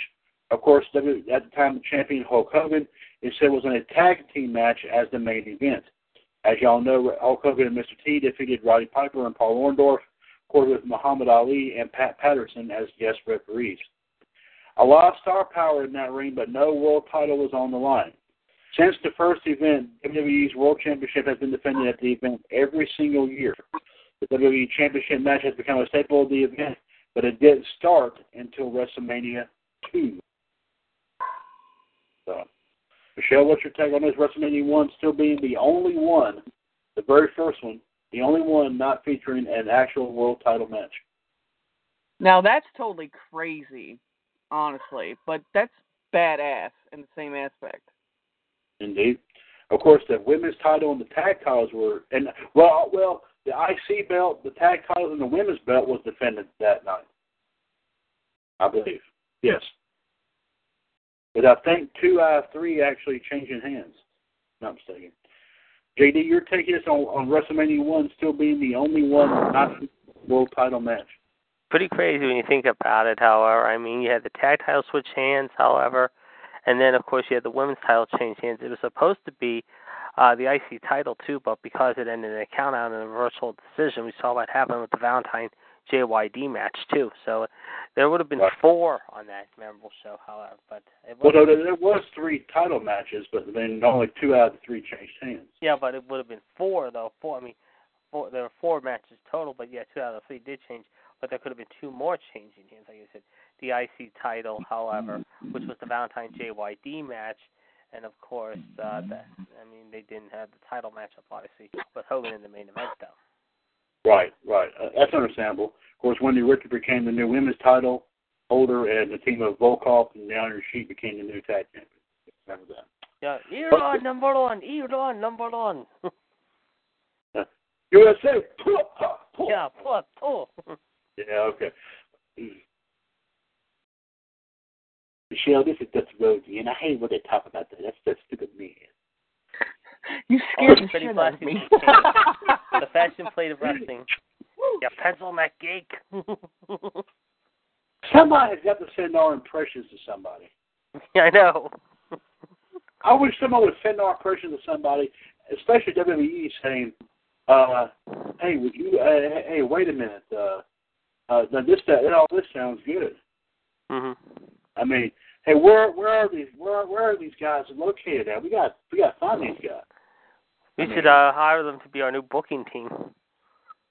There you go. Oh, by the way, there was also, Michelle, after the show, if you could stay on for just a little bit if possible, because there's one thing I wanted to ask you. I've been thinking about this all week. But I didn't do it. No. It's something I wanted to ask, but I'm going to wait till after the show. Just stick around for just after the show. We'll be on for a little bit. Because right now, of course, all right, so we're going to go past the 11 o'clock hour here of Revolution here, folks. Episode 387, of course, our live video from ECWUS. This is Extreme. Facebook.com /ECWUS Extreme Rules. If you want to join us, 1724-444-444, 1380555. Friday, September 15th, 2017. Of course, I had the Iceman, J.D. Jared DiGirolamo, and now the Michelle Lynn Dodds has now also joined us. And I think, ladies and gentlemen, to hear what I have been waiting for a long time to say, and I have not said this in a long time, it is time, yes, once again, for a little more spinning of the Widow's Web. I know, nice. Before we get to spinning it, speaking of Extreme, Michelle, I'm sure you watched it, maybe didn't. Did you watch Total Bellas the other night? Not yet. It wasn't bad, let's say. It was a little bit better, I thought, than last week, let's say. It was okay. It could have been better, I thought. But that's just me. And now let's hear what she has to say. Michelle? Break it down. Okay. Okay. As everyone on this panel knows, I am the biggest TNA, which is now Global Force Wrestling, fan on this panel. I'm happy about the fact that John Morrison, Johnny Impact, is back. And, well, I mean, let me start over. Got a new name. I'm glad that he's in Global Force. I'm a huge fan of his. I think he's phenomenal talent. Amazing. Matt Sydal as well. I'm glad he's on there. Johnny Impact's girlfriend made a fiance, whatever she is, made her debut last week. She wrestled again last night. The bitch is badass. She is one that you definitely want to look out for, because when she's coming for you, she's coming for your ass, and she's gonna beat you. And she's got some sweet ass moves. So to reflect upon what JD said, the whole Bobby Lashley thing. Number one, I'm a Bobby Lashley fan, as everybody knows here. Number two, I think Bobby Lashley is very, very wonderful talent. Always has been, always will be. I love him in the MMA. He's a great competitor. He's a great person, on and on and on. But last night, as JD blew the damn spoiler, no, I'm just kidding, he asked for his release from Global Force Wrestling, because last week Jim Cornette told him to make the decision whether he was going to finish his professional wrestling career out, or was he going to go back to MMA, because whatever that retard's name is that he was with, I can't think of his name now. Lambert is his last name. I can't remember his first name. But yeah, so he came on with him and his little buddies from MMA, and they're all like trying to intimidate Cornette, and he said that he was more wanted and he had more friends in MMA, and that he wanted his release. And Jim Cornette told him that, you know, he was great talent, hated to lose him, but if he was going to ask for his release, and he definitely did want it, that he would have to go to the ring and he would have to face Moose, because Moose was pissed off at him about something. I yet to figure out what the hell that was about. So here's my thing. Bobby Lashley is great talent. Bobby Lashley is a great MMA fighter. I want to see Bobby and Brock go head to head. But my thing is that I think why he did what he did last night was, one, I think he needs a break from professional wrestling, which I understand. I get that. And, you know, if he wants to go do a little MMA or whatever, I don't think he really fully asked for his release. I think they're just letting him do this to blow off steam and smoke or whatever. But the thing that pissed me off the most is that he had to bring his little bitch buddies in with him about it and make this big spectacle. He's attacking people they're attacking people backstage, in the ring, you know, on and on and on. And it's just, it got a little bit ridiculous and way, way the hell out of hand. Like I said, I support Bobby on whatever he does. I think he's really great in both. But the way they went about that, and, you know, they basically made Bobby Lashley look like a jackass in my eyes, because he had went into the ring with Moose, and then those dudes said, well, we're leaving, you know, you just come back home when you're done. And when he was fighting him, and then things got out of hand and Bobby was basically getting his ass whooped, here they come. And they started beating the shit out of Moose and, you know, all that, and then all hell broke loose. I don't understand why Moose is still there, honestly, to be truthful with you. I don't know why the hell EC3 has the fucking grand champion. I don't get that. I don't. I respect him, but I've never been a big fan of EC3. I think he's a little punk bitch. And he's really making himself look more and more like a punk bitch every freaking week. Let's see. Oh, number one contenders match was Low Key versus Johnny Impact, which was a phenomenal, really, really good match between those two. Those two dudes gave it their all. And, of course, Johnny Impact beat him, which I knew that was going to happen. I was hoping anyways. So now he gets to go face my other boy, Eli Drake, for the title. Well, as soon as they figured that out, of course, Eli Drake and Chris Adonis came out, and they started beating the shit out of him. And some other people came out, and I need to go back and watch it because I was half asleep. I ain't going to lie to you. I have no idea who they are. I know that they're from the HWA, I believe, or AAA. They're from something. I'm not really sure. AWA, maybe, I think. I don't know. But, dude, I don't know who he was, but that sumbitch, I would not want to mess with him. He was something else. Yeah, like I said, I don't know who he is, but he was pretty right on. So word is that Alberto Del Rio will be back at Global Force in November. Apparently his little suspension time or whatever it is that he's doing, family time or whatever the hell it is he's doing, ends then, and then he'll be back. I'm like, oh, yay, hoorah. I could do without him, honestly. Let's see. Sonya Dutt is still the X Division champion. That didn't change. Blah, blah, blah, blah, blah, blah. EC3 is still the grand champion. That didn't change. I really want it to change. I really want to see Johnny Impact hold some kind of gold in this. But I don't know. We'll see where that goes. But overall, it was an okay show. I think last week was better. Like I said, Johnny Impact's fiance, I think is what she is. She debuted last week. And I'm telling you what, I'm serious.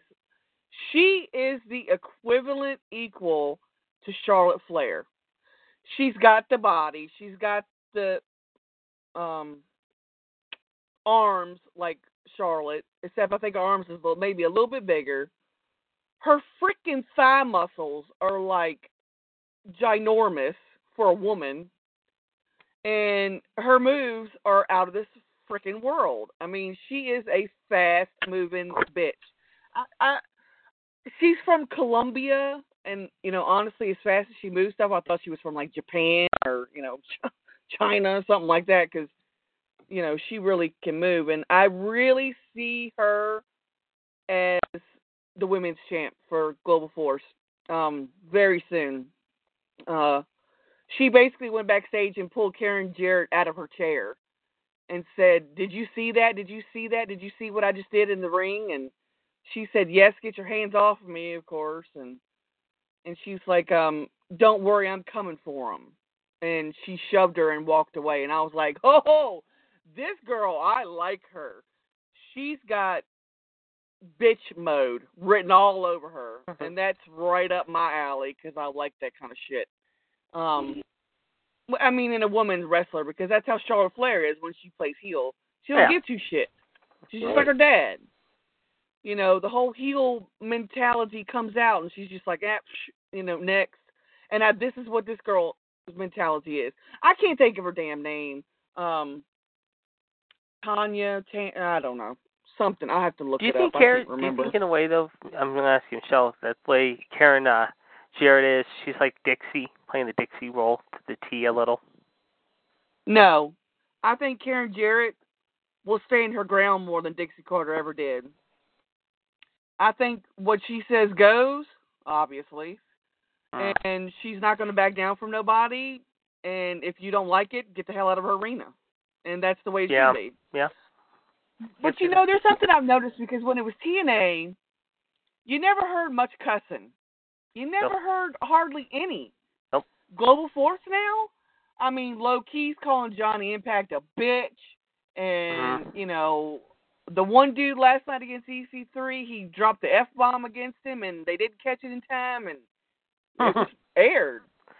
Well, and I'm sitting here going, what the hell? Yeah, I just heard now, apparently, I guess, according to reports now, it looks like GFW is going to hold Bound for Glory in Canada. Yeah. Possibly in the Toronto area. Actually, that was my next thing. Yeah. I love Bound for Glory. I think that's always a great pay-per-view for them. I'm hoping this time that it will be another good pay-per-view, because the last one that I saw, which was, last year? Yeah, last year. It was pretty good. It wasn't, too bad, but it was pretty good. I mean, hell, it was better than frickin' the damn WWE pay-per-view at the time. And that's sad. That doesn't say much, really. Not selling itself. Yeah, because, I mean, like, TNA at that time was like the little corporation, compared to WWE and NXT and ROH and, all that. So, it's just, I don't know. I just, and I mean, NXT's getting really, really good and a lot better. They're starting to get some amazing talent in there, which is good because that's what they need right now. Oh, gosh. Yes, indeed. Let's bring him. Let's bring the man in right now. Yes. Sorry I interrupted you, but I had to say Adam Cole, baby. That's okay. He is the mainstay of the radio network and the COO of WCWUS. He's also a 2014 and 17 WCWUS Hall of Famer. He is the one. Oh, yes. He is the only, indeed. He is the king, NWO, GTS himself, the one and the only Gerard T. Smith has now made it on. Welcome to 387 of Revolution there, GTS. Hey, yo. Hey, Gerard. Hey, MLD. Two things. One, right. What the hell is Johnny Impact's fiance's name? Hair, something. Yeah. Okay. Second thing, I don't remember what it was now. It'll come to me. I'll tell you when I think of it. All right. Yeah. But, a great widow's web there, Michelle, indeed. Yes, indeed. We thank you, like I said, very much as always. We're going to key right on into overtime here, ladies and gentlemen. 387 Revolution. Well, first off with that, that was nice from Michelle, if you will. Very classy. Yeah, real ladylike. Well, hey! It's just Friday night. We can go a little crazy here. That's all right.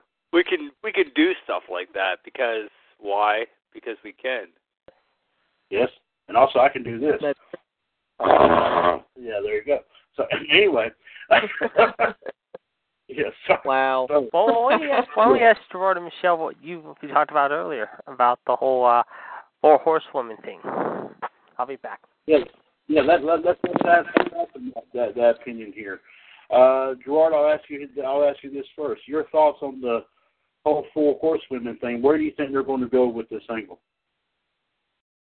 Well, I heard JD said they're going to scrap it all, so I don't know, but I think they're going to sign that chick that was in the finals. I don't know her name. I can't pronounce it anyway. So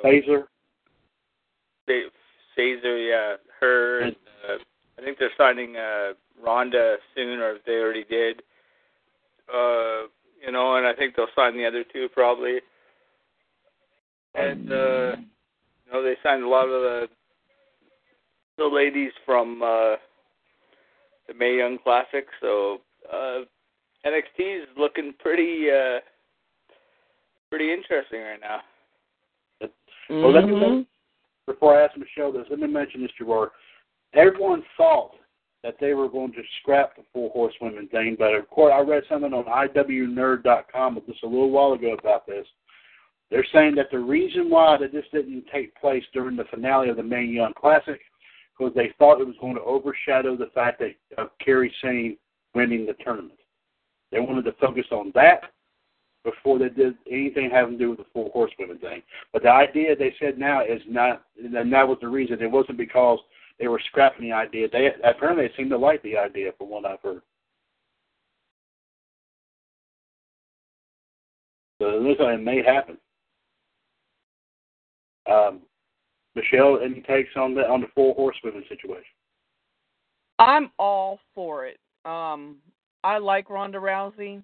I'm not like a huge fan of hers or nothing, but she's really good. And my thing is that a lot of people say, "Oh, Brock, he fights MMA style, blah blah." Well, you know what? It's in their blood, so it's kind of hard to get past it. Same thing with Ronda. She's gonna bring that shit to the, the squared ring. Octagon versus squared ring. She's gonna bring it in there. I think this is the heat the WWE needs right now. And I say I'm all for Ronda Rousey versus Charlotte Flair. Let's bring it. Let's do it. Yeah. And I did hear that Ronda Rousey did sign with WWE, and they're in talks with the other girl that didn't win, the Shayna or whatever her name is. They are in talks with her, and they are in talks with Toni Storm as well. Well, you would think though that that's from the Mae Young Classic. You would think they would talk to the girl that won it, and also at least the runner-up. But I was going to ask that next question. Gerard, let me ask you this first. Other than these two ladies, the winner and the runner-up of the Mae Young Classic, who else from this do you see them signing? Well, apparently they signed a few of them, so they have signed a few of them, so I'd say sign them all. Yeah. Let them all be part of NXT because they're all great ladies and they're great athletes, so sure. It could only help NXT out more, and it will help out Raw and SmackDown later on, so I'm all for it. And you said they had already signed a few. Was one of them Piper Niven, by any chance, to your knowledge? I think so. That girl is big, but that girl is tough as nails, from what I heard. Oh, yeah. Michelle, your take on this? I mean, Gerard saying that they've already signed a few from the Mae Young Classic. Anybody out of there in particular that you would like to see compete? WWE? I really didn't watch all of it, but I saw a lot of clips, and Toni Storm is pretty freaking impressive. Yes. The girl, she's tough, she's strong. Candice LeRae, well, I mean, she's in NXT, but she's very good too. Jade, I don't understand why they eliminated her in the second round, because Jade is very good. I really don't know any of the other ones, but the more the merrier. And I mean, these, a lot of those women have mad talent on there, and the ones that are kind of, rough around the edges or whatever, train them. I mean, you're gonna have to do that anyways. You can, make them what they need to be. That's just, it never hurts to have. I'd rather see all the rosters be full than them to be half-ass empty. Right. Right. Also, Gerard, and like I said, I don't know if you said that you did say that they did sign a few from this. Was another one by any chance, and this is one that has been mentioned in our circles here ever since we've been talking about the Mae Young Classic. Was one of them Tessa Blanchard? Well, they're in talks with her. They want to get her signed. She hasn't been signed yet, but they're trying to. I mean, perfect. Her dad being a Hall of Famer, of course, with legendary Tully Blanchard. I mean, why not? I mean, that would make sense, right? I mean, if Charlotte's in there, Ric Flair's daughter, why not put Tully's daughter in there? I mean, it makes sense. Yep. I mean, we're down the road there, so. Guys, while y'all were talking, and like I said, great discussions here, I actually found that if everyone's game here, would everyone care for a round of Wrestling Jeopardy? Yes. Sure. Okay. JD? I'm definitely in for sure. And just to give you guys an update, non-wrestling related, the streak is finally over. Cleveland's 22-game winning streak came up a little short tonight, but they won 22 out of 23, so they almost won it again tonight, but they came up one run short, so 22-1 in the last 23. That's going to be a big discussion after this year's baseball season's over with. Oh, by far. I mean, if they don't win the World Series this year, something's not right. I'm sorry. I mean, they're the hottest team in baseball right now. I mean, it was LA like all this year, and then all of a sudden, kaboom. Next thing you know, how the Indians the last 2.5, 3 weeks have gone like mad-ass crazy. Certainly. Indeed. Well, let's see here. Let me fix this up. This is not one of my Jeopardy things, by the way. I have not really had a chance to really to make any more here recently. This is an older one I found, so it may not be completely up to date. I think it was made sometime last year. So this is somebody else's doing, not mine. The amounts are 50, 100, 150, 200, and 250. The categories are superstars, finishers, tag teams, Royal Rumble winners, and managers. Ooh, I like. Okay. Well, the superstars one, I think what it is that they show their catchphrase, and you have to guess who the superstar is that says that. Obviously. Ooh, I like. So I think that's correct. All right, Gerard, my man, start her off. Which one would you like, and we'll go for it. We are the bar, Gerard. Go. We are the bar. I like it. There's a lot I like. I'm going to go finishers for the top one. 250 already off the dot for finishers. Here we go. 619. That's Rey. Oh, what is Rey Mysterio? Yep, even though they misspelled it on here, yes, that is correct. That is Rey Mysterio. We know what it is anyway. So GTS, main man right there indeed. MLD, you're up next. Hola. I'm going to do superstars for the same amount. For 250 for superstars? Yeah. Okay. Give me a second here while I pull it up here. Sorry about that. Have a nice day. Mick Foley. What is Mick Foley? Sorry. Or, like I said, I will take that, of course, Mankind, but, of course, we all know Mick. Yes.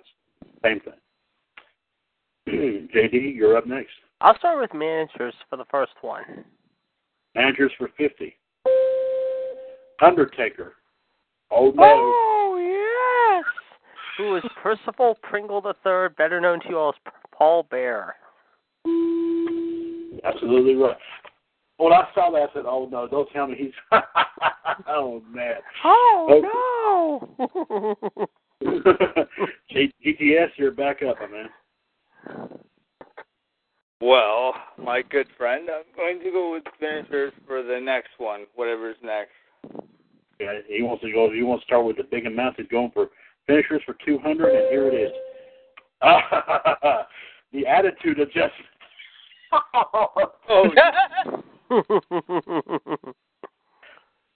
What is Nikki Bella's fuck buddy, John Cena?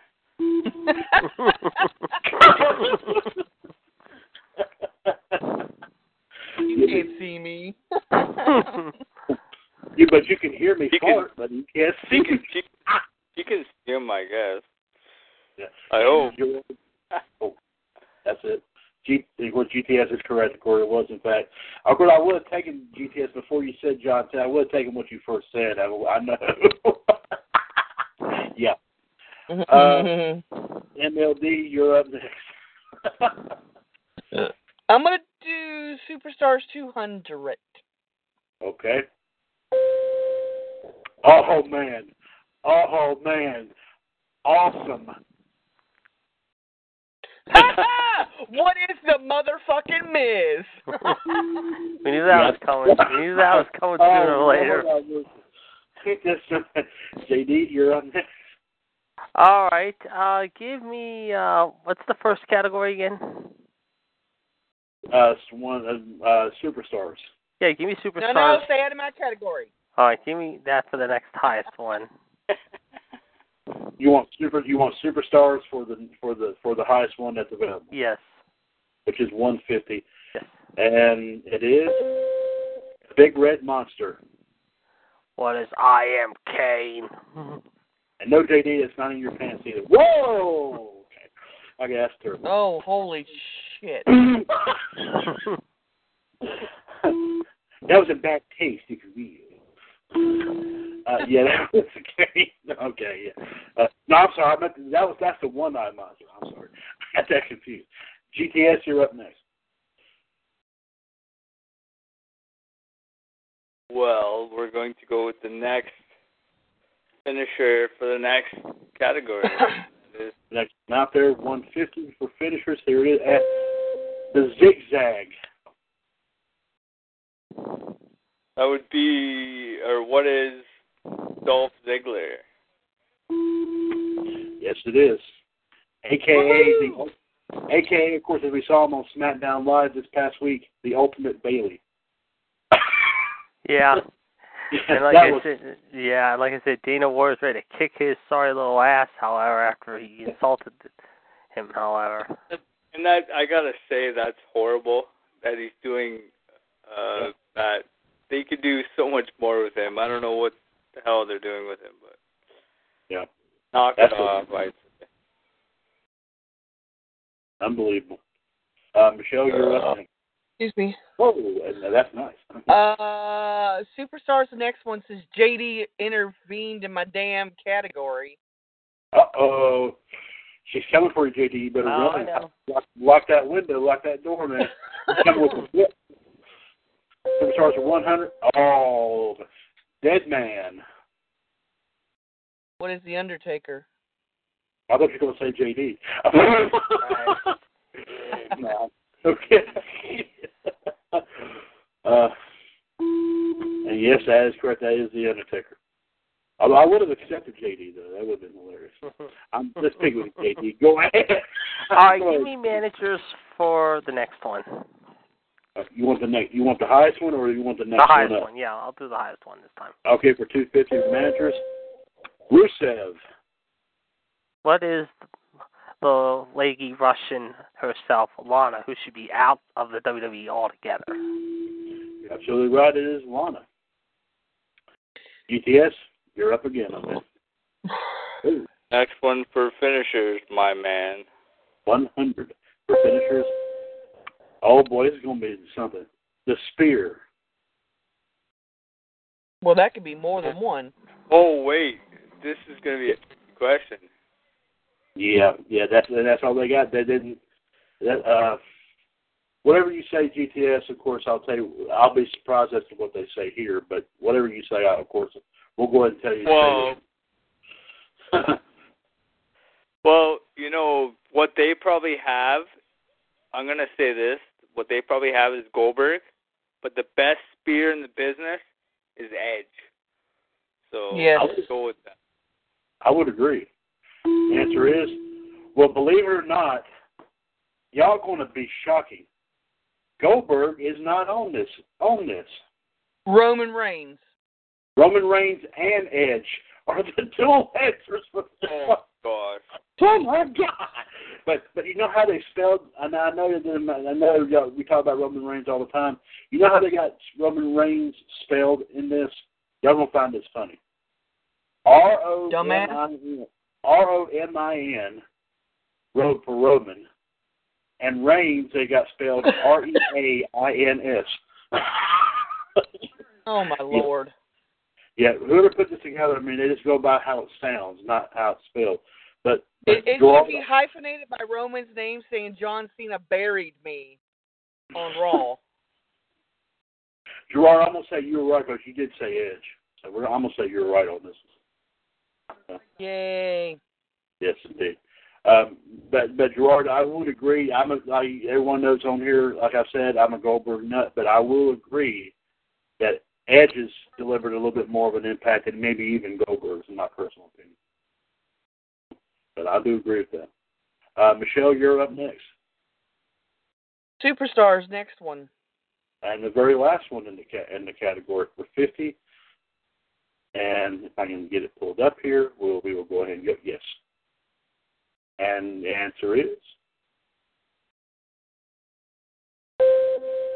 oh Lord, you can't see me. Oh fuck! What is John Cena? You're absolutely right. It is John Cena. That's what he felt says after a night. You know what? And Superstars has now officially been cleaned out. So, all right, JD, you're up next. All right. What was the second one after Superstars? That's GTS's territory. You don't want to let him. All right, I'll pass it over. You do have to haven't been touched, though. You still got managers for 100, 150, and 200. But you also have tag teams and Royal Rumble winners. Give for me tag 50 teams for the highest one. For $250 for tag teams, then, okay? Okay, this is saying who teamed up with this person. This is what this is asking here, okay? Kane. Who is The Undertaker? You're absolutely right. It's The Undertaker. All right, GTS, I think you might want the last one in finishers. Is that correct, my man? Yeah. Okay. And soon. The answer is the Tombstone. The Undertaker. What is The Undertaker? And also I would have accepted Kane as well. I got both of them. All right, superstars and finishers are gone. It's tag teams 50, 100, 150, and 200. Royal Rumble winners 50 through 250. And managers 100, 150, and 200 there, Michelle.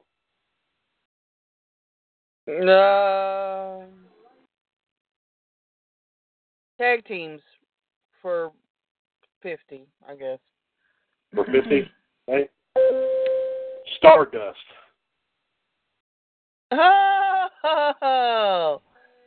Oh. Well, I mean, it has to be his brother. What is Dustin Rhodes? Or Gold Dust?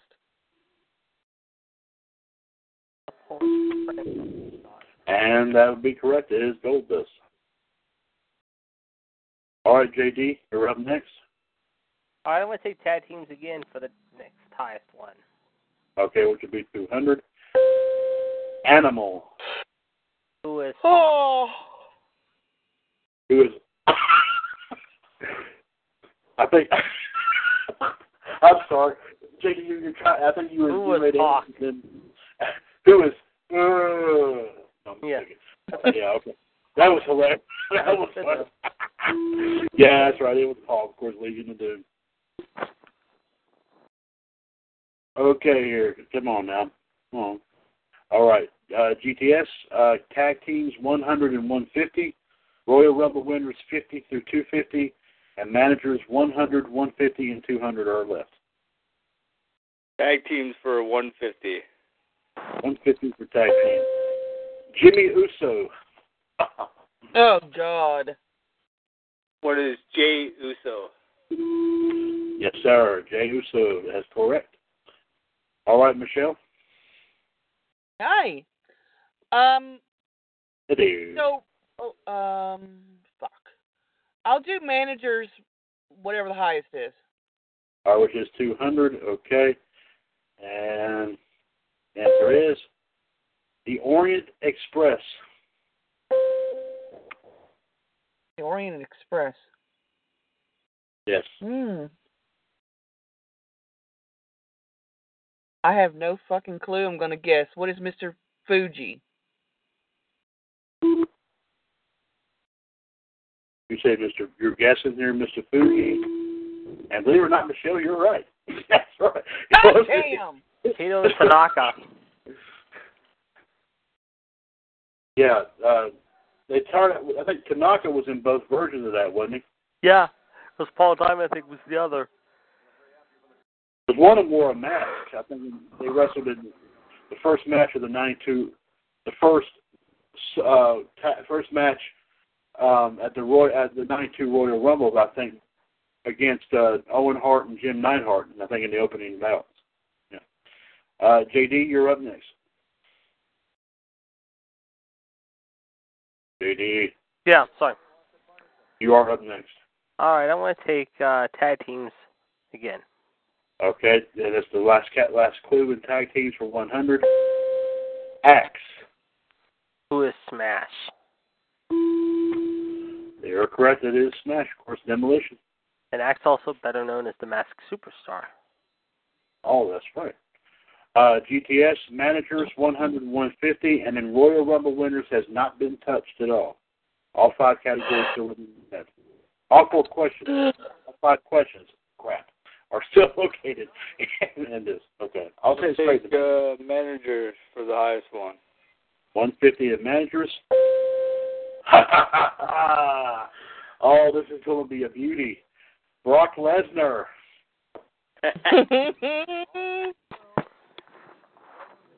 Ladies and gentlemen, my name is Paul Heyman. Yes, sir. And yes, indeed, it is Paul Heyman.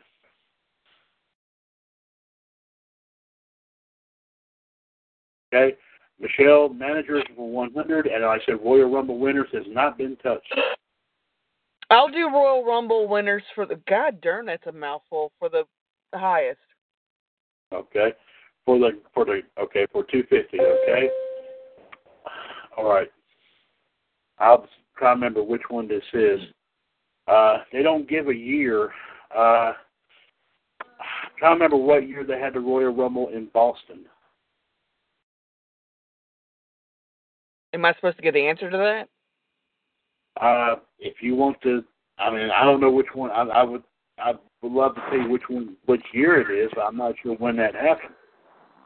I have no earthly clue. I'll guess. Royal Rumble. It was in Boston. I love the Royal Rumble. This Royal Rumble in particular. I don't know. Okay. All right, Gerard or JD, do y'all want to take a guess on this, Gerard? No. I'll take a guess. What was the question again? Who won the Royal? Well, all it gives doesn't give win, but it just says who won the Royal Rumble when it was in Boston. Who was? Oh, I misunderstood. Okay. Who was? Yeah, that's all it says. It said it didn't. When I say it didn't give the year when the event took place, it just said where it took place. All right, I'll take a guess on this one. Who was Brock Lesnar?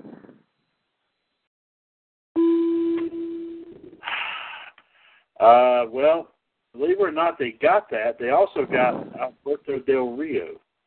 That wasn't the one that did the 40-man Royal Yes, Rumble. it was. Yes, it was. I think. Yeah. Okay, that's why they did that. Okay, but they're not giving a year. We're just trying to guess at these guys. I'm sorry, that's the way they got them. Yeah. All right, JD. Royal Rumble winners 50 through 200, and managers for 100. I'll close out managers for 100. Okay. Managers for 100, and we have. It will pop up. Legion of Doom. Who is one of the greatest minds of them all? Precious Paul Ellering. Indeed, it was Paul Ellering. Okay, Gerard, Royal Rumble winners is all we got left, 50 through 200.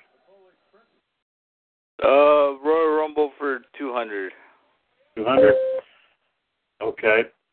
All right, this might be a little bit more specific here. Who won the first Royal Rumble?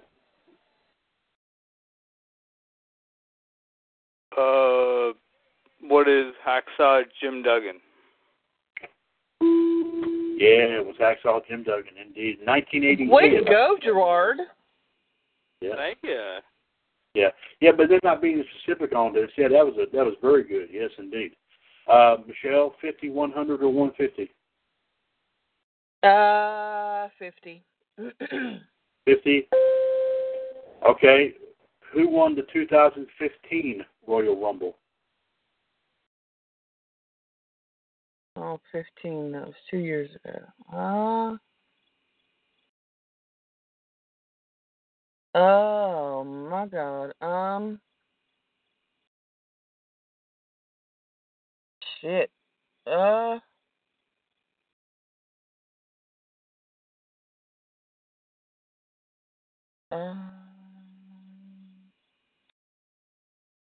Have no clue. Gerard, would you like to take a guess? What'd you say? 2015 Royal Rumble. 2015. That would be.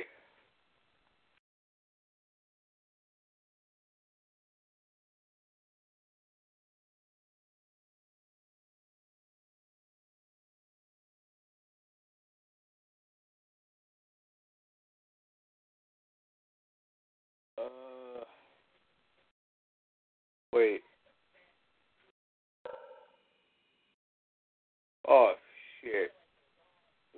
Roman Reigns, wasn't it? And that's your final there, Gerard? Yeah. But you're correct. It was Roman Reigns. Nice job. Thank you. Was it the year before that Batista beat him out for that match? Yeah. Yep. Yeah, that was the one I was at. Yeah, that's the one. Oh, that was the one in Pittsburgh? Yes. The one the year before? Yeah, because Daniel Bryan was supposed to be number 30, and Ray came out at 30, and they booed him big time in that. Right. That's where they started calling him Blue Tista because he was wearing blue trunks or something? That was later on when he wore the blue trunks, I think, when he took on the Shield. He looked like a freaking blueberry. Okay. All right, JD, 100 and 150 is left. Whichever is left, Gerard will take the last. We'll have the last clue. I want to take 150. You'll say 150. Okay, let's see what this one is. Okay. All right, JD, think very, very hard. Who has the most eliminations at a Royal Rumble?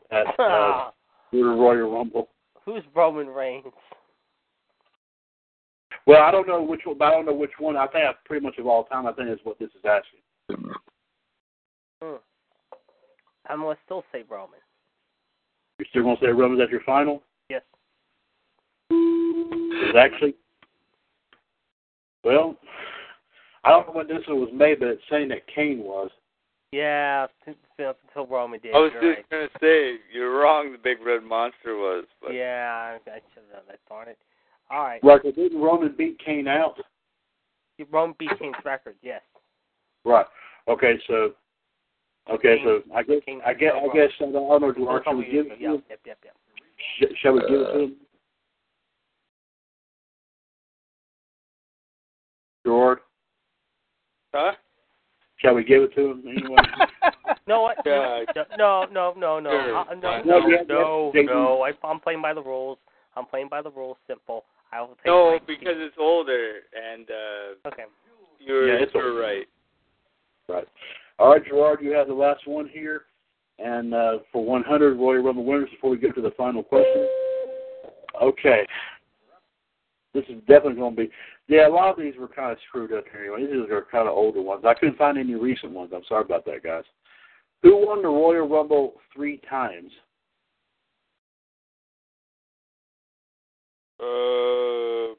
What is HBK? Good show.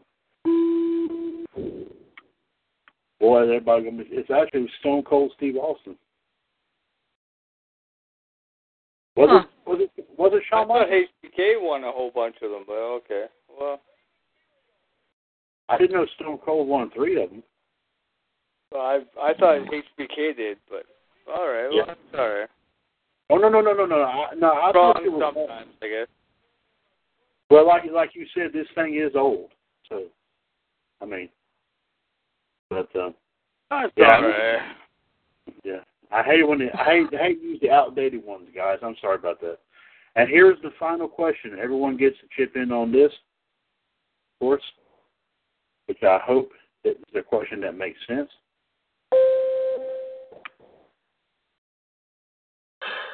Okay, I don't know exactly if they're talking about one specific title or overall here, but how many titles did Edge win? That's all it asks. So I'm just letting you know. It didn't say a specific title. It's maybe talking about all the ones he's won, I guess. Gerard, I'll ask you first. Well, that would be a lot.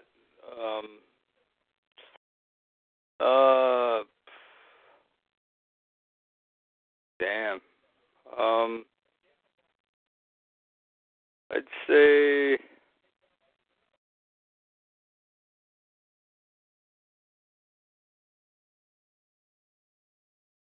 I'd say 20.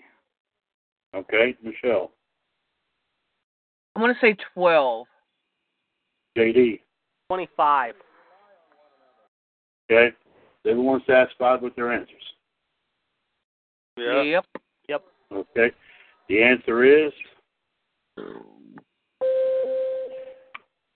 Holy cow. 31. Damn. Holy shit. I'd like to know which ones they are. Well, I know he won the tag team like 7 or 8 times with Christian. He won the world title a few times, like the IC title, I think. I didn't think it was that many, but he won a lot. I know that. Oh, here, I got it. I got it right here. I got it right here too.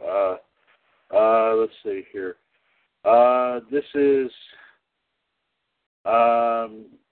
actually this is historic. This is from 6 years ago. When did he retire? About that time. 2011. 2011 is when he retired. Yeah. Okay. All right. Let me. I'm sorry there, JD. But let me go over this. This one that says 30, but overall it says during his 13 years with the company, he won 30 to 31 championships here. Because I'm hearing two different things. Let me run them down here and see what y'all think here. Okay. The WWE title he won, he had 4 reigns with. January 8th, 06, he defeated John Cena. To January 29th of 06, when he lost it back to Cena. July 3rd, 2006, he defeated RVD and Cena. On September 17th of 06, he lost it back to Cena. November 23rd, 2008, he defeated Triple H and Vladimir Kozlov. To December 14th of that year, when he lost it to Jeff Hardy. And January 25th, 2009, he defeated Jeff Hardy. To February 15th of that year, when he lost it to Triple H in an Elimination Chamber match. The world heavyweight title, he had 7 reigns with that. Let me see. Let me have it right here. May 8th, 2007, he defeated The Undertaker. To July 17th that year, he vacated it because of injury. December 16th, 07, he defeated Batista and The Undertaker. To March 30th of 08, when he lost it to The Undertaker. June 1st, 08, he defeated The Undertaker to win his vacant title. To June 30th of that year, so he had it for a whole month, when he lost it to CM Punk. Let's see, February 15th, 09, he defeated John Cena in an Elimination Chamber match. To April 4th, 09, he lost to Cena in a triple threat with The Big Show. Lost 2, yeah. That was at WrestleMania, wasn't it? I think that year. It sounds like. Right, okay. April 26th, 09, he defeated Cena. To June 7th, he had it until June 7th of that year when he lost it to Jeff Hardy. Another reign he had was December 19th, 2010. He defeated Kane, Rey Mysterio, and Alberto Del Rio. To February 18th, 2011, the title was awarded to Dolph Ziggler. On that same night, he defeated Ziggler. To April 12th, 2011. That's when he vacated due to the fact that he was retiring. Okay. He had 5 reigns with the Intercontinental title. He first won it on July 24th, 99. He defeated Jeff Jarrett. To July 25th, he lost it right back to Jarrett. August 19th, 01, he defeated Lance Storm. To September 23rd that year, he lost it to Christian. October 21st of 01, he defeated Christian. To November the 5th, when he lost it to Test. November 18th of 01, he defeated Test. To January 20th of 02, when he lost it to William Regal. He defeated Randy Orton on July 11th of 2004. To September 6th of 04, he was stripped of the belt because of injury. He had 1 reign as that was the U.S. title. I think that was the one where he had the WCW version of the U.S. title, I think. On November 12th of 01, he defeated Kurt Angle. To November 18th of 01, when the title merged with the Intercontinental title. And of course, y'all know the biggest one he had was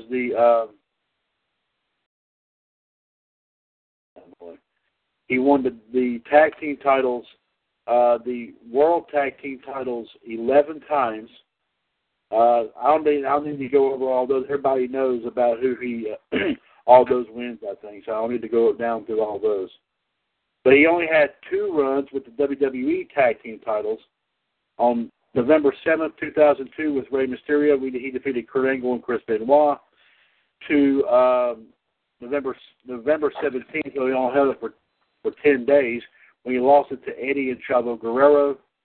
And also he also had it with Chris Jericho on June 28th, 2009, when him and Jericho defeated Primo and Carlito Colon.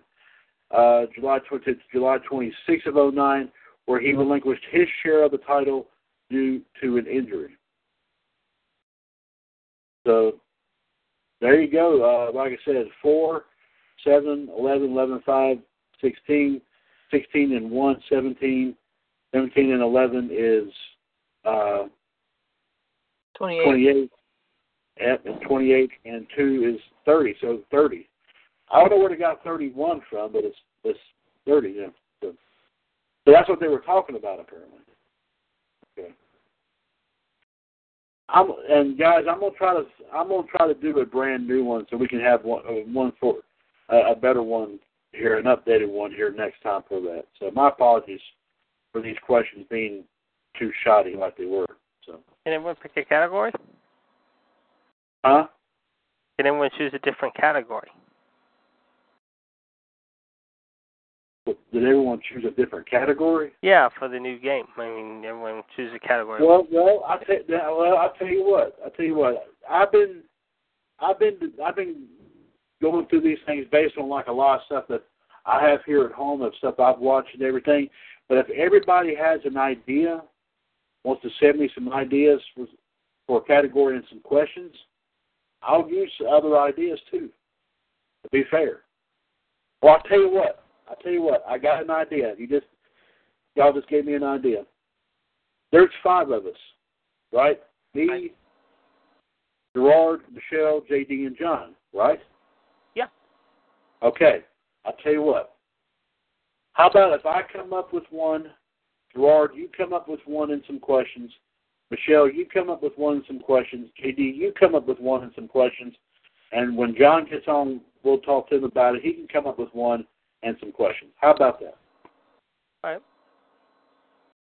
Everybody, Gerard, are you game for that, bud? Yeah. Michelle? Yeah. That'd be a team effort. Yeah. Because, I mean, like I said, all the ones I've done, as y'all know, are based on like stuff that I have here at home that I've watched over and over and over, like SummerSlam 88, SummerSlam 89, Over the Edge, and No Way Out in 98, Road Wild 9. I mean, y'all, you hear me talk about those all the time. And, you know, we could do that. That sounds good. I think that's not a bad idea.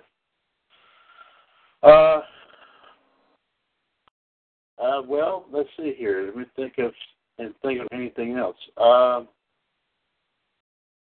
You know what? Like I said, since we're all of us are right here. Of course, John's not here, but since all four of us are here, how about to be fair here, if everyone can come up with 3 fantasy matchups? How about that? How's that sound? Works for me. Gerard? Yeah. Good. You up for that, bud? Yeah. JD? I'm down. He's down. He's down. Okay. Let me see. Gerard, would you like to start? Or? Yeah, of course. Of course. Okay. Well, you know, just being just of course being polite and asking, of course. My man, please go ahead and take it away. But of course, before we do that, the intro is the most important thing in this. So please, sir, if you will. We are going to do Wicked Wild Fantasy Matchups. Sounds tremendous. All right, GTS, start her off. All right. We're going to do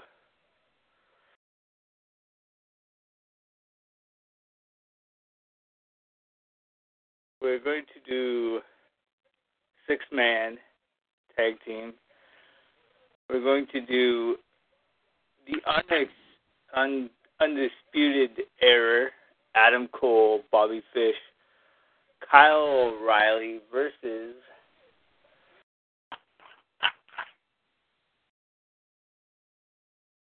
Drew McIntyre.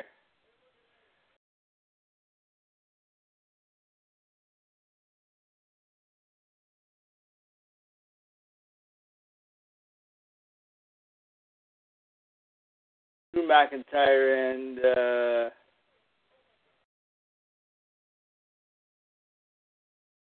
TM61. Ooh. That's a kicking 6-man tag. GTS, my man, your pick.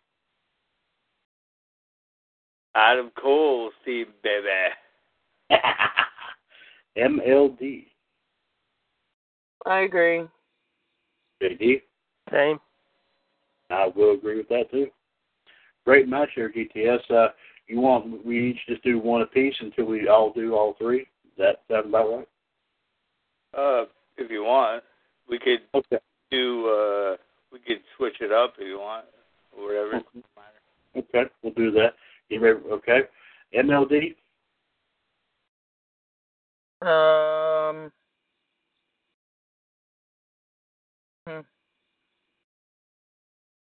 I'm so going to kick myself in the ass for this, but I'm going to do it. I'm going to do John Morrison, Johnny Impact, however you know him,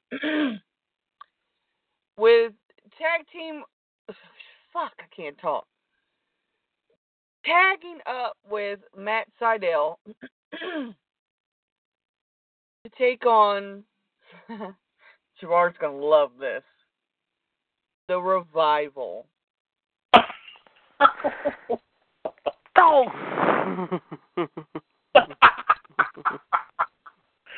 Okay. Let's see. You said John Morrison and Matt Sydal versus The Revival. Is that correct? Mm-hmm. Okay. GTS, your thoughts on Michelle's tag? Fuck The Revival. Michelle? I suck. That's what I say. Damn, I'm gonna have to say draw. JD? I'm going to say The Revival. I will say that too. JD, you're up next. All right, let's go with. Oh boy. This is gonna be tough. I'm going to say, however, this is going to be really tough, and I'm going to kick myself probably for this one too. It is going to be. Okay, I think I got it. All right. Let's do, however, I can't think. Darn it. Damn it. I know I had on the tip of my tongue. Okay, let's go with the Iron Sheik and Nikolai Volkov against the team of. No, let's not do that. Throw Sheik and Volkov under the bus here. We're not going to do that. Okay, the Battle of Big Men, and Michelle, you're going to really hate me for this now. Let's go with the Road Warriors versus the Authors of Pain. But there's going to be a twist to this. The Authors are going to be managed by Paul Ellering, and in this case, however, Hawk and Animal are going to be led by Sonny. Oh, just like LOD 2000. Right, basically change it up a little. Yeah, exactly. Right. All right, GTS, LOD 2000 with Sonny in their corner versus the Authors of Pain with Paul Ellering in theirs. What a rush. Sonny, there's always a rush. Yeah.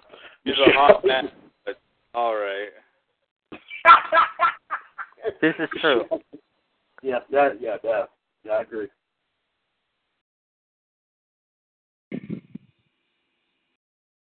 Yeah. Oh, it's me. Hi. I'm going to agree with the King. JD, your match? Definitely will be LOD 2000. And I will definitely have to agree with this as well. Well, for some reason this one kept popping in my head, but I know this is one that maybe I would say 2 out of the 3 people on here right now is probably not going to like. So first off, I will have to ask for forgiveness here to everybody here. This is going to be definitely, like I said before, a battle of the big men that'll be in the form of a 6-man tag. And boy, this is going to be big. On one side, you're going to have Andre the Giant teaming up with the natural disasters, of course, earthquake and typhoon. But versus, okay, I know I'm going to hear this. Brock Lesnar, Bobby Lashley, and Kevin Nash. Oh my God, my motherfucking dream team. I knew it. Gerard, again, my apologies, sir, but your thoughts on this match? I'm going to go with MLD's Dream Team. There you go. Okay. MLD. Fucking second. There you go. And I thought you were saying that while you were planning on trying to kill your boss. No. JD? Brock Lesnar's team. And I will definitely say that as well. GTS, match number 2.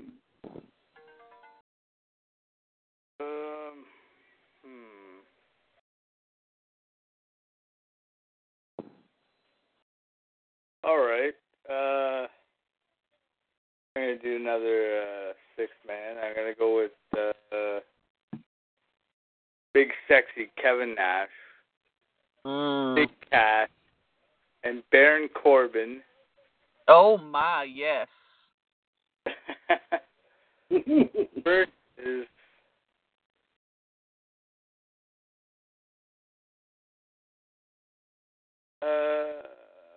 see. The Usos and Samoa Joe. Oh, Jesus Christ, Gerard. GTS, your thoughts on this? Big Sexy's team. MLD, I think this is a no-brainer, but your thoughts here? The same, but only for Nash and Corbin. There you go. JD. Yeah, Nash and Corbin's team. And I would definitely agree with that as well. MLD, match number 2 for you. Oh, poo-poo.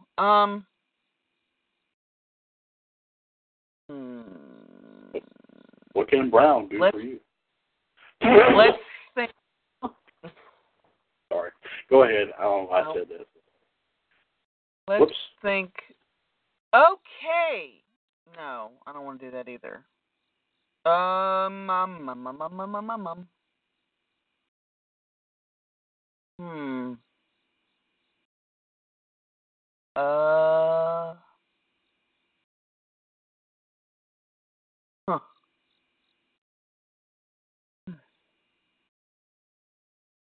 Well, shit, I'm brain dead. Let's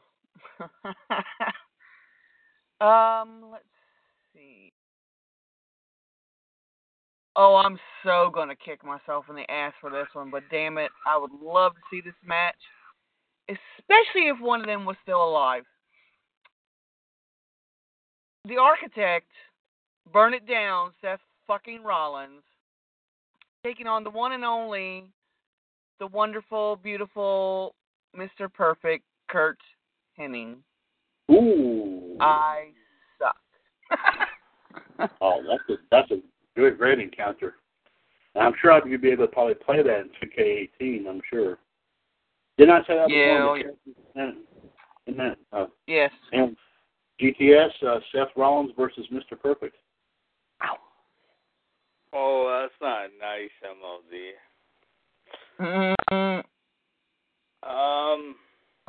We.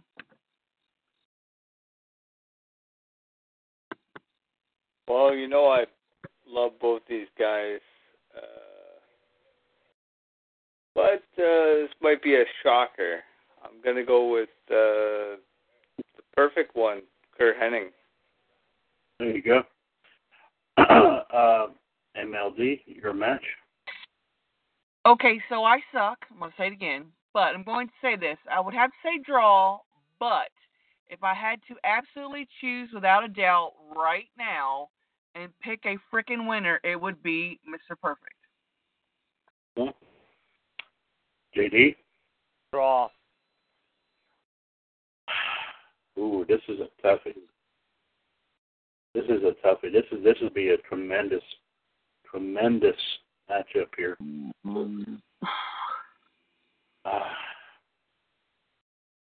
You know what? I gotta say, you know what? This has been a while since I've actually used this card. I'm actually going to say a draw too. It's too good a match. It'd be too good a match. Thank you. Everyone's matches here are great. Don't get me wrong. Yeah, that's a good one. That's a good one there. JD, go ahead and make yours, and anyone can pick. I have to step away. I will be right back. All right. Whoops. Let's go with this one, however. They've done it before, but this time I'm going to change it up a little bit, however, with the competitors, however. These two guys were in a specialty match back in the day, and I think we know who will put them in. We'll update the match with a little twist. We'll do KO, and we'll put him in the ring with, however, Sami Zayn, but this time it'll be like what it was for Piper and Valentine. Dog collar match. Mm-hmm. So who does everyone have? KO or Sami in a dog collar match? Well, you know, it's going to be pop-up power bomb. All right. I agree. All right, so 2. You know what? Crazy as it sounds, however, I'm going with Mr. Ole. Ole. Despite how many welts he's going to have all over his body when it's all said and done, I'm thinking Sami. The premise was what, Kevin Owens versus Sami Zayn? Yeah, but I did with a twist, though. I did it in a dog collar match.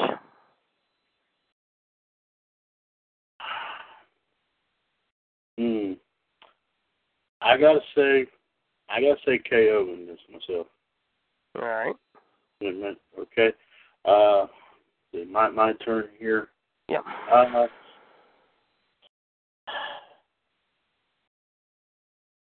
This is stemming from, I'm sure everyone remembers what happened before this year's the Monday Night Raw before this year's Royal Rumble match. The last 3 men that we saw standing in the ring facing each other. Based on this, I'm going to do a triple threat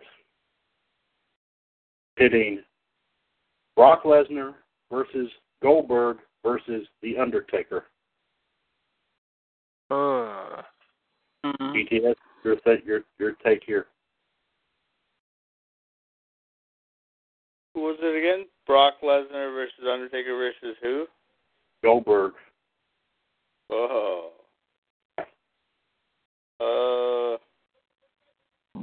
That's this for MLD. Brock Lesnar. MLD?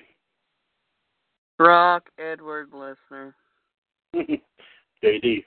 The freight. Sorry about that. Had something launch my throat there. The freight train, Brock Edward Lesnar. surprisingly enough, guys, I'm going to agree with y'all. Yeah. Wow. Ain't that a shocker? Mm-hmm. All right, guys. One more to go. ETS.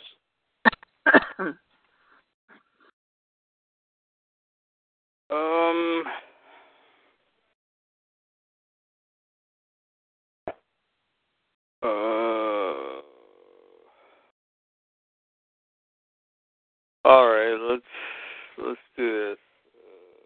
Fatal 4-way. We'll do.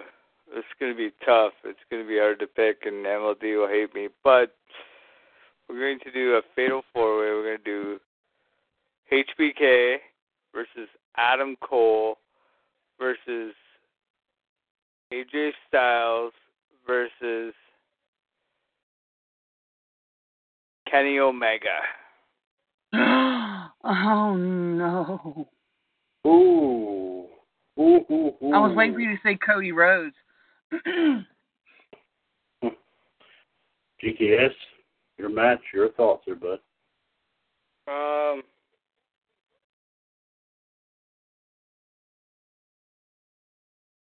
have to go with Adam Cole. Baby. There you go. MLD. Oh, this is tough. I'm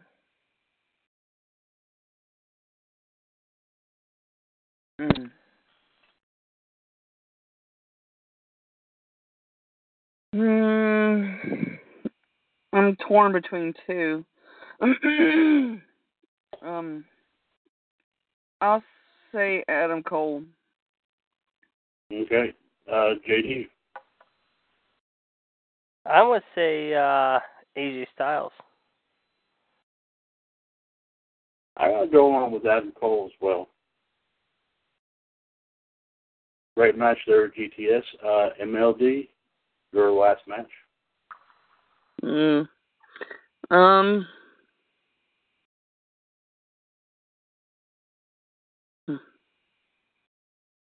The American Nightmare, Cody Rhodes versus. Oh, I better not kick myself in the ass for this one.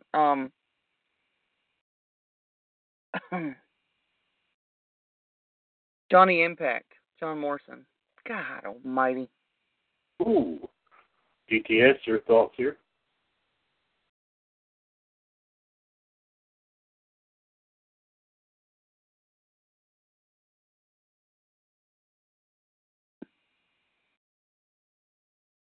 Gerard, are you still with us?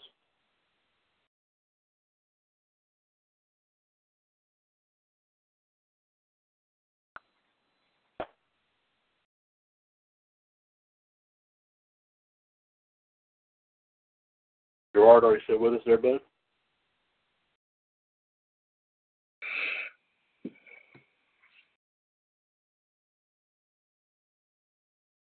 Agent GTS.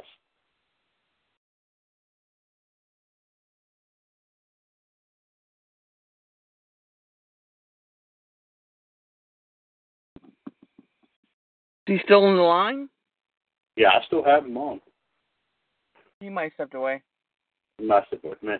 We'll come back to him. We'll ask about your match there, MLD. In the meantime, go ahead. Your thoughts on your match? I really suck. Two of my favorites, like No Tomorrow. I'm going to say draw. Okay. JD. Excuse me. I'm gonna say Cody. I'm gonna say draw as well. And let's see if we can get GTS. GTS, are you back with us?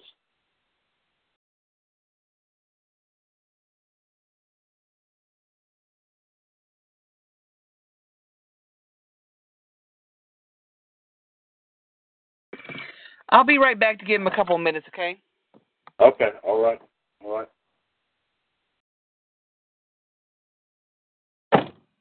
Ladies and gentlemen, we're, like I said, taking a little bit of a small breather here. Of course, episode 387 of Revolution.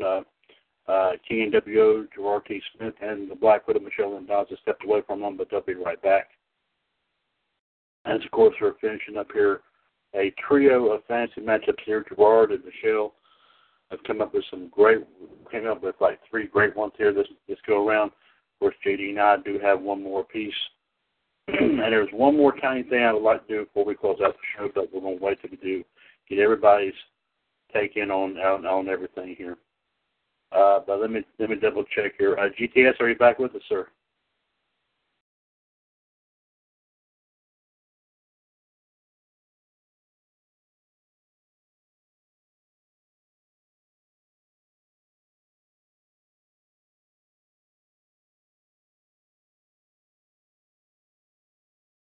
We did briefly have the human suplex machine John Gross pop on, but I guess suddenly he had to jump off. I'm not sure what happened there, but but I guess something must have happened. Gerard, are you back with us?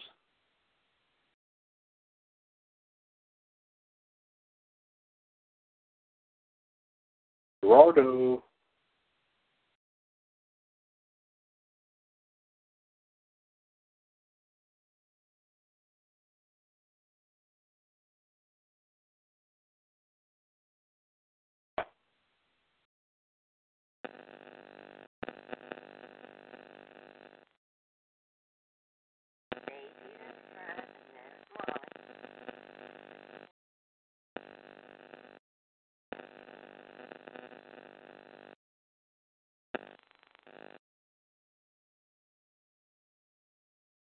Gerard, are you still with us?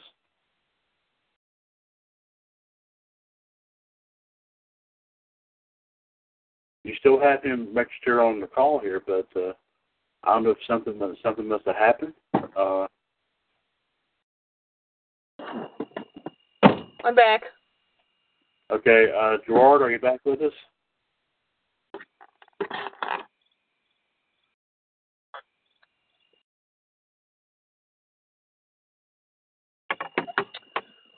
His phone might have died too. Excuse me. Yeah, normally it would. If that happened, then he would have been off the call, but he's still on it. Oh, okay. Like I say, he probably had to. Like I say, he probably had to step away for a bit. Because, like I said, JD and I both have one more match to go here. There was one more thing I wanted to do with everybody here, but let's double check here again. King and WO, are you back with us?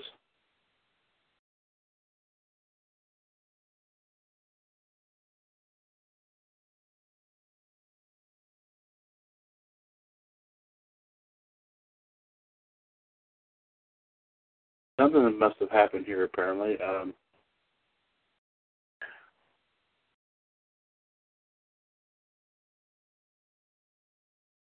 I hope he's okay.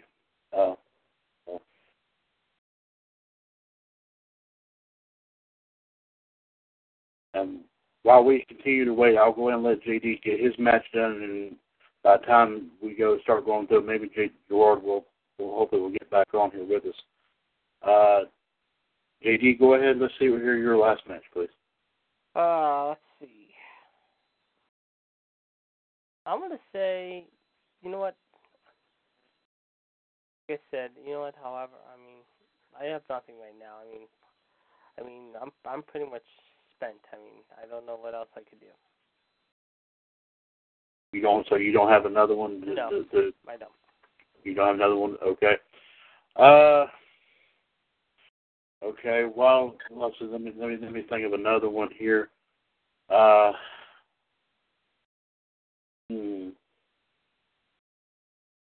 Well, That's a deep subject. yeah. I tell you what. Let's try this. We've done a lot of 6-man tags here tonight. I'll come up with one more here. Let's do.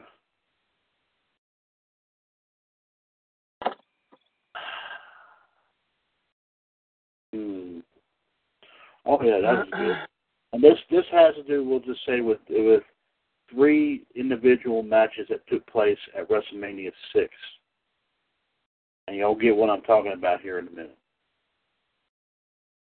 On one team, you will have ECWUS, Dusty Rhodes, Jake the Snake Roberts, and the Big Boss Man. Versus, let's see, Macho King Randy Savage, $1 Million Man Ted DiBiase, and Akeem. Gerard, are you back with us, sir?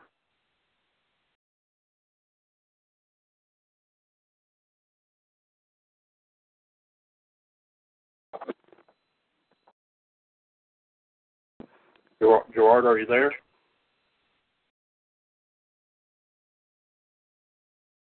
Okay, we'll come back and see if he's. We'll come back to that. We'll come back to Gerard right here. MLD, your thoughts here? Dusty Rhodes team. There you go, JD. Same. And I will also say the same thing as well. Gerard, are you back with us, sir?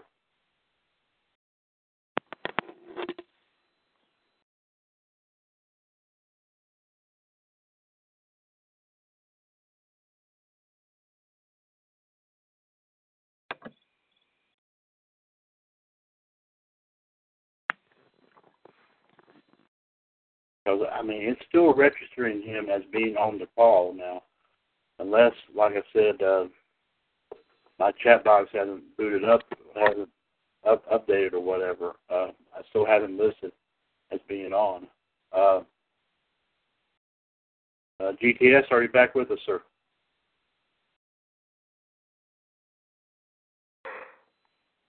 Excuse me. While we wait for GTS,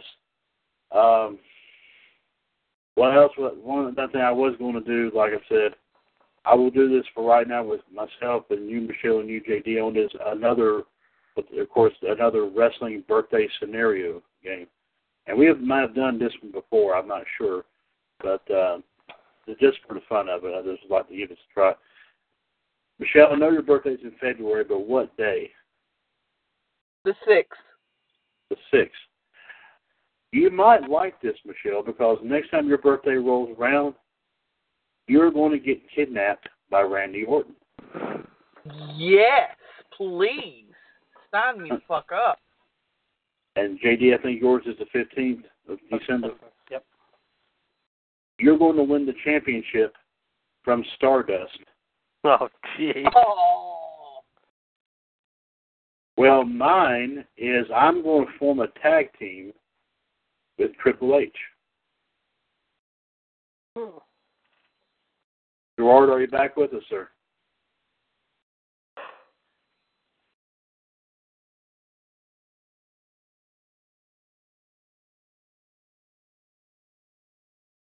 Does anybody see him on Facebook?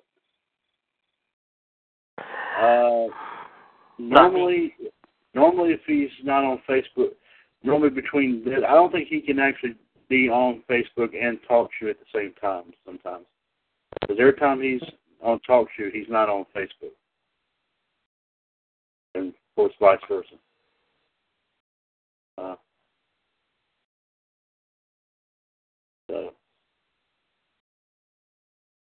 But I still have him listed as being on here.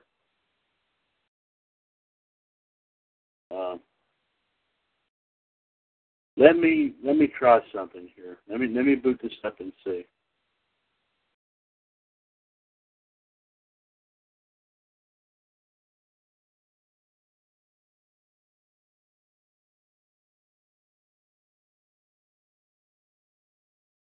No, he's not. He's not.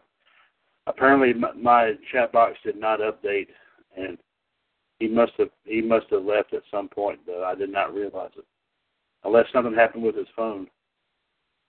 It probably died. Yeah. It probably did. Yeah. So I respect Gerard. We won't do his because we don't want to do it without him here. Yeah, and I still. We'll just do ours. Think of mine next time. we'll do. Here goes. Gerard had some good ones here. Let's see, Michelle, yours is February the 6th. I got another one here. And looky here, Michelle, on another birthday scenario game, you actually have this is the type of match for your birthday month, and the day you were born is the one you would have the match against. Now, this, you might like this, you might not, I don't know. But anyway, you would have a no DQ match against Randy Orton. Mm-hmm. And JD, you will have a ladder match against Ryback. Oh no. Well, mine might be. I don't know about mine. Mine would be a buried alive match against CM Punk. Oh god. Yeah. Let's see. Well, here's one here involving the legends here, guys. Let's try this one more time. I think I've done this one before here with Gerard and JD, but we'll do it for three of us here before we go. Michelle, and this is against a legend here, Michelle. Okay, so keep that in mind. You will be in the main event at No Way Out against, God rest his soul, Superfly Jimmy Snuka. JD, yours, you will be in the main event of Armageddon against the Iron Sheik. So soothing. And mine is, I will be in the main event at Vengeance against Jake the Snake Roberts. Nice. Yes. Does anybody want to hear what, let's see. Okay, well, like I said, there's a lot of these here, and like I said, when we have more people on, we'll, why not? One more here, then we'll call it an evening, guys. It's already a little bit past midnight here. Let's go ahead and one more here. This one, sorry, Michelle, this one kind of struck out on here a little bit, and I wanted to warn you ahead of time, so don't hate me because of the way they got this thing set up. On your birthday, you married The Rock. Oh, God. Shoot me now. JD, and I hope this certain person doesn't find out, but you bought a gift, JD, for AJ Lee. Oh, I hope CM Punk doesn't mind. And believe it or not, I ate dinner with Dean Ambrose on my birthday. That'll be an interesting dinner. Well, I tell you what. Since we're on, and this is not wrestling related, guys, but here's a funny one right here. Michelle, you robbed the Trojan Man.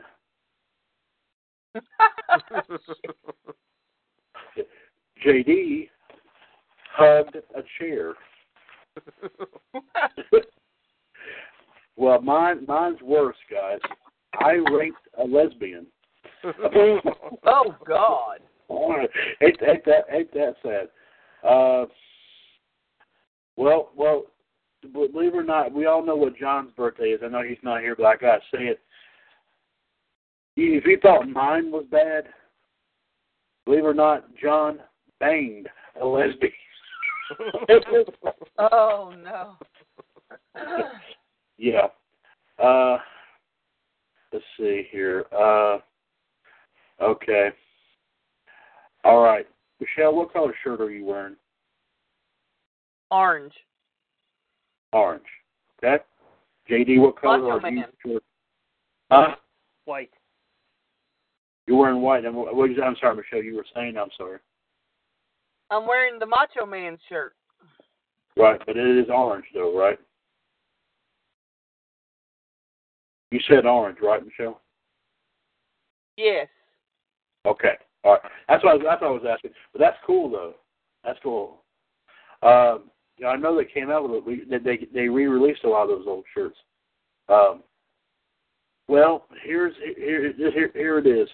The birth month is that you did something. Birth date is to something, and the color of your shirt was is why you did it. We'll say it that way. Okay. So forgive me if this all sounds kind of odd. Okay. Michelle, on your birthday, you licked a duck because you're fabulous. Oh my God. JD, you want to be the moon because it's your hobby. Let's see, mine's kind of oh gosh, they don't have the color I'm sure I'm wearing. I'm gonna say as if I'm not wearing one, and yes, I am wearing one. You see in the live video, there's proof right there. I go to school with a fish. I believe that's right. Yeah. That's right. A fish because I'm horny. Okay then. Yeah.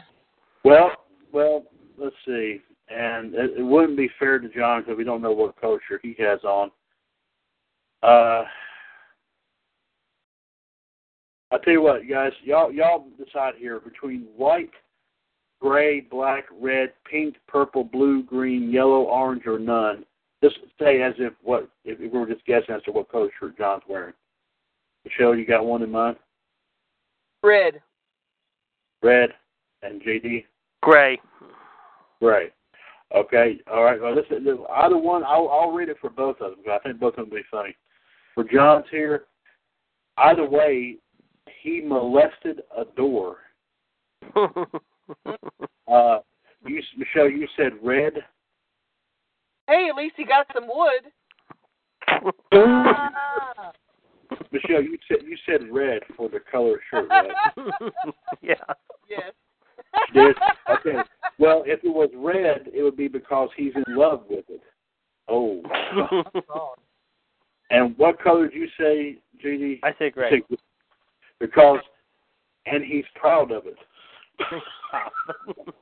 I don't know which one's worse. Okay. But we'll have to do some more of these here, like I said, later on, because, I mean, there's some good ones. Yeah. Well, I'll tell you what, I found another one just like that. I know y'all want to go to bed, but yeah. I'll make it fast, I promise you. Michelle, okay, you said orange. Okay. This one, the last one I did was a little bit better than this, Michelle. Trust me, you'll understand why. On your birthday, Michelle, you ran naked with a dog because you're ugly. Because you're ugly. Oh, that's encouraging. Yeah, well, that's what it said on here. I'm just reading what it says. No, I know. And let's see, JD, you said white. Okay. On your birthday, JD, I'm sorry to say, you took a crap on an old man. Oh, God. because that's what you are. Oh, jeez. That's bad. Yeah. Okay. Oh, crap. Okay, mine's kind of tan. I'll say it's close to brown. I'm going to say brown. I pissed on a travesty because I'm racist. That's sad. Okay, and John's here. Okay, this one here has got white, black, pink, red, blue, yellow, gray, green, orange, brown, squares, or no T-shirt, or other. What do you want to say, Michelle? What color? For John. Purple. You say what? Purple. Purple. Did I say purple? No, purple's not one of them. Oh, well, shit. White. I'll repeat them again. White, black, pink, red, blue, yellow, gray, green, orange, brown, squares, no T-shirt, or other. Blue. Blue. Okay. JD, what do you say? Green. You say green. Okay. Well, sadly, On his birthday, John needs Santa Claus. Okay, Michelle, you said... He needs a little ho-ho-ho in his life. He needs wood. Michelle, you said what color? I'm sorry. You said blue because he hates his life. And JD, you said what color? You said green. Green. Because he smoked crack. Oh God. I could go all night on this, but Yeah. like it's already getting late. We'll do something here towards the tail end of one of the shows next week. I'm gonna save this right here. This is good. So, I'm gonna crash out right now, guys. So I'll probably talk to you guys tomorrow over the weekend. All right. Okay, all right. All right. JD, thank you very much. Yeah, Michelle, like I said, stick around for just a minute because I just want to listen to you because it's just now you and me. On that note here, ladies and gentlemen, I want to thank everyone for joining us here tonight for episode number 387 of the Mothership Broadcast, WCWUS Revolution. Of course, once again, I am Mr. WCWUS, Chad Henshaw. I also want to thank here King and WOGTS, Gerard T. Smith, the Black Widow, Michelle Lynn Dodds, the Iceman, JD, Jared DiGirolamo, for popping on here tonight. We did have a brief visit from the last kicker, Anne-Marie Rickenbach, on our live video feed from ECWUS tonight. She stuck around for just a little bit. We also had another gentleman that's a member of the ECWUS group jump on here, showing us apparently what appears to be a picture of a figure that he just bought recently. It looks like from the NXT TakeOver. It could be of maybe when Seth Rollins. I'll have to pull up the picture and look at that. I'm not sure.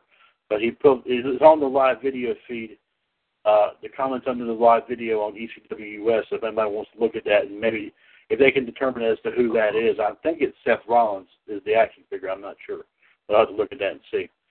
So thank you. So like I said, King and WO, Gerard T. Smith, the Black Widow, Michelle Lynn Dodds, the Iceman, JD, Jared DiGirolamo. Of course, like I said, the last kicker, Anne-Marie Rickenbach. We do thank y'all for joining me here tonight.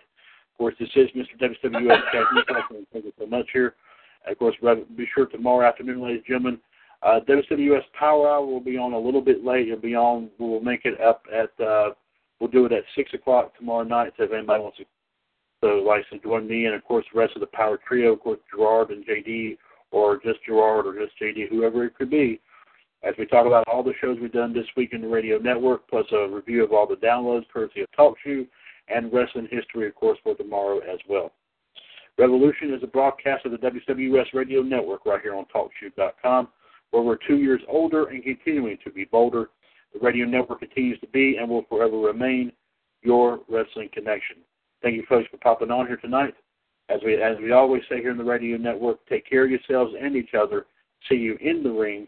And as always here in the WCWUS radio network on TalkShoe.com, God bless everyone and have a terrific evening. Good night.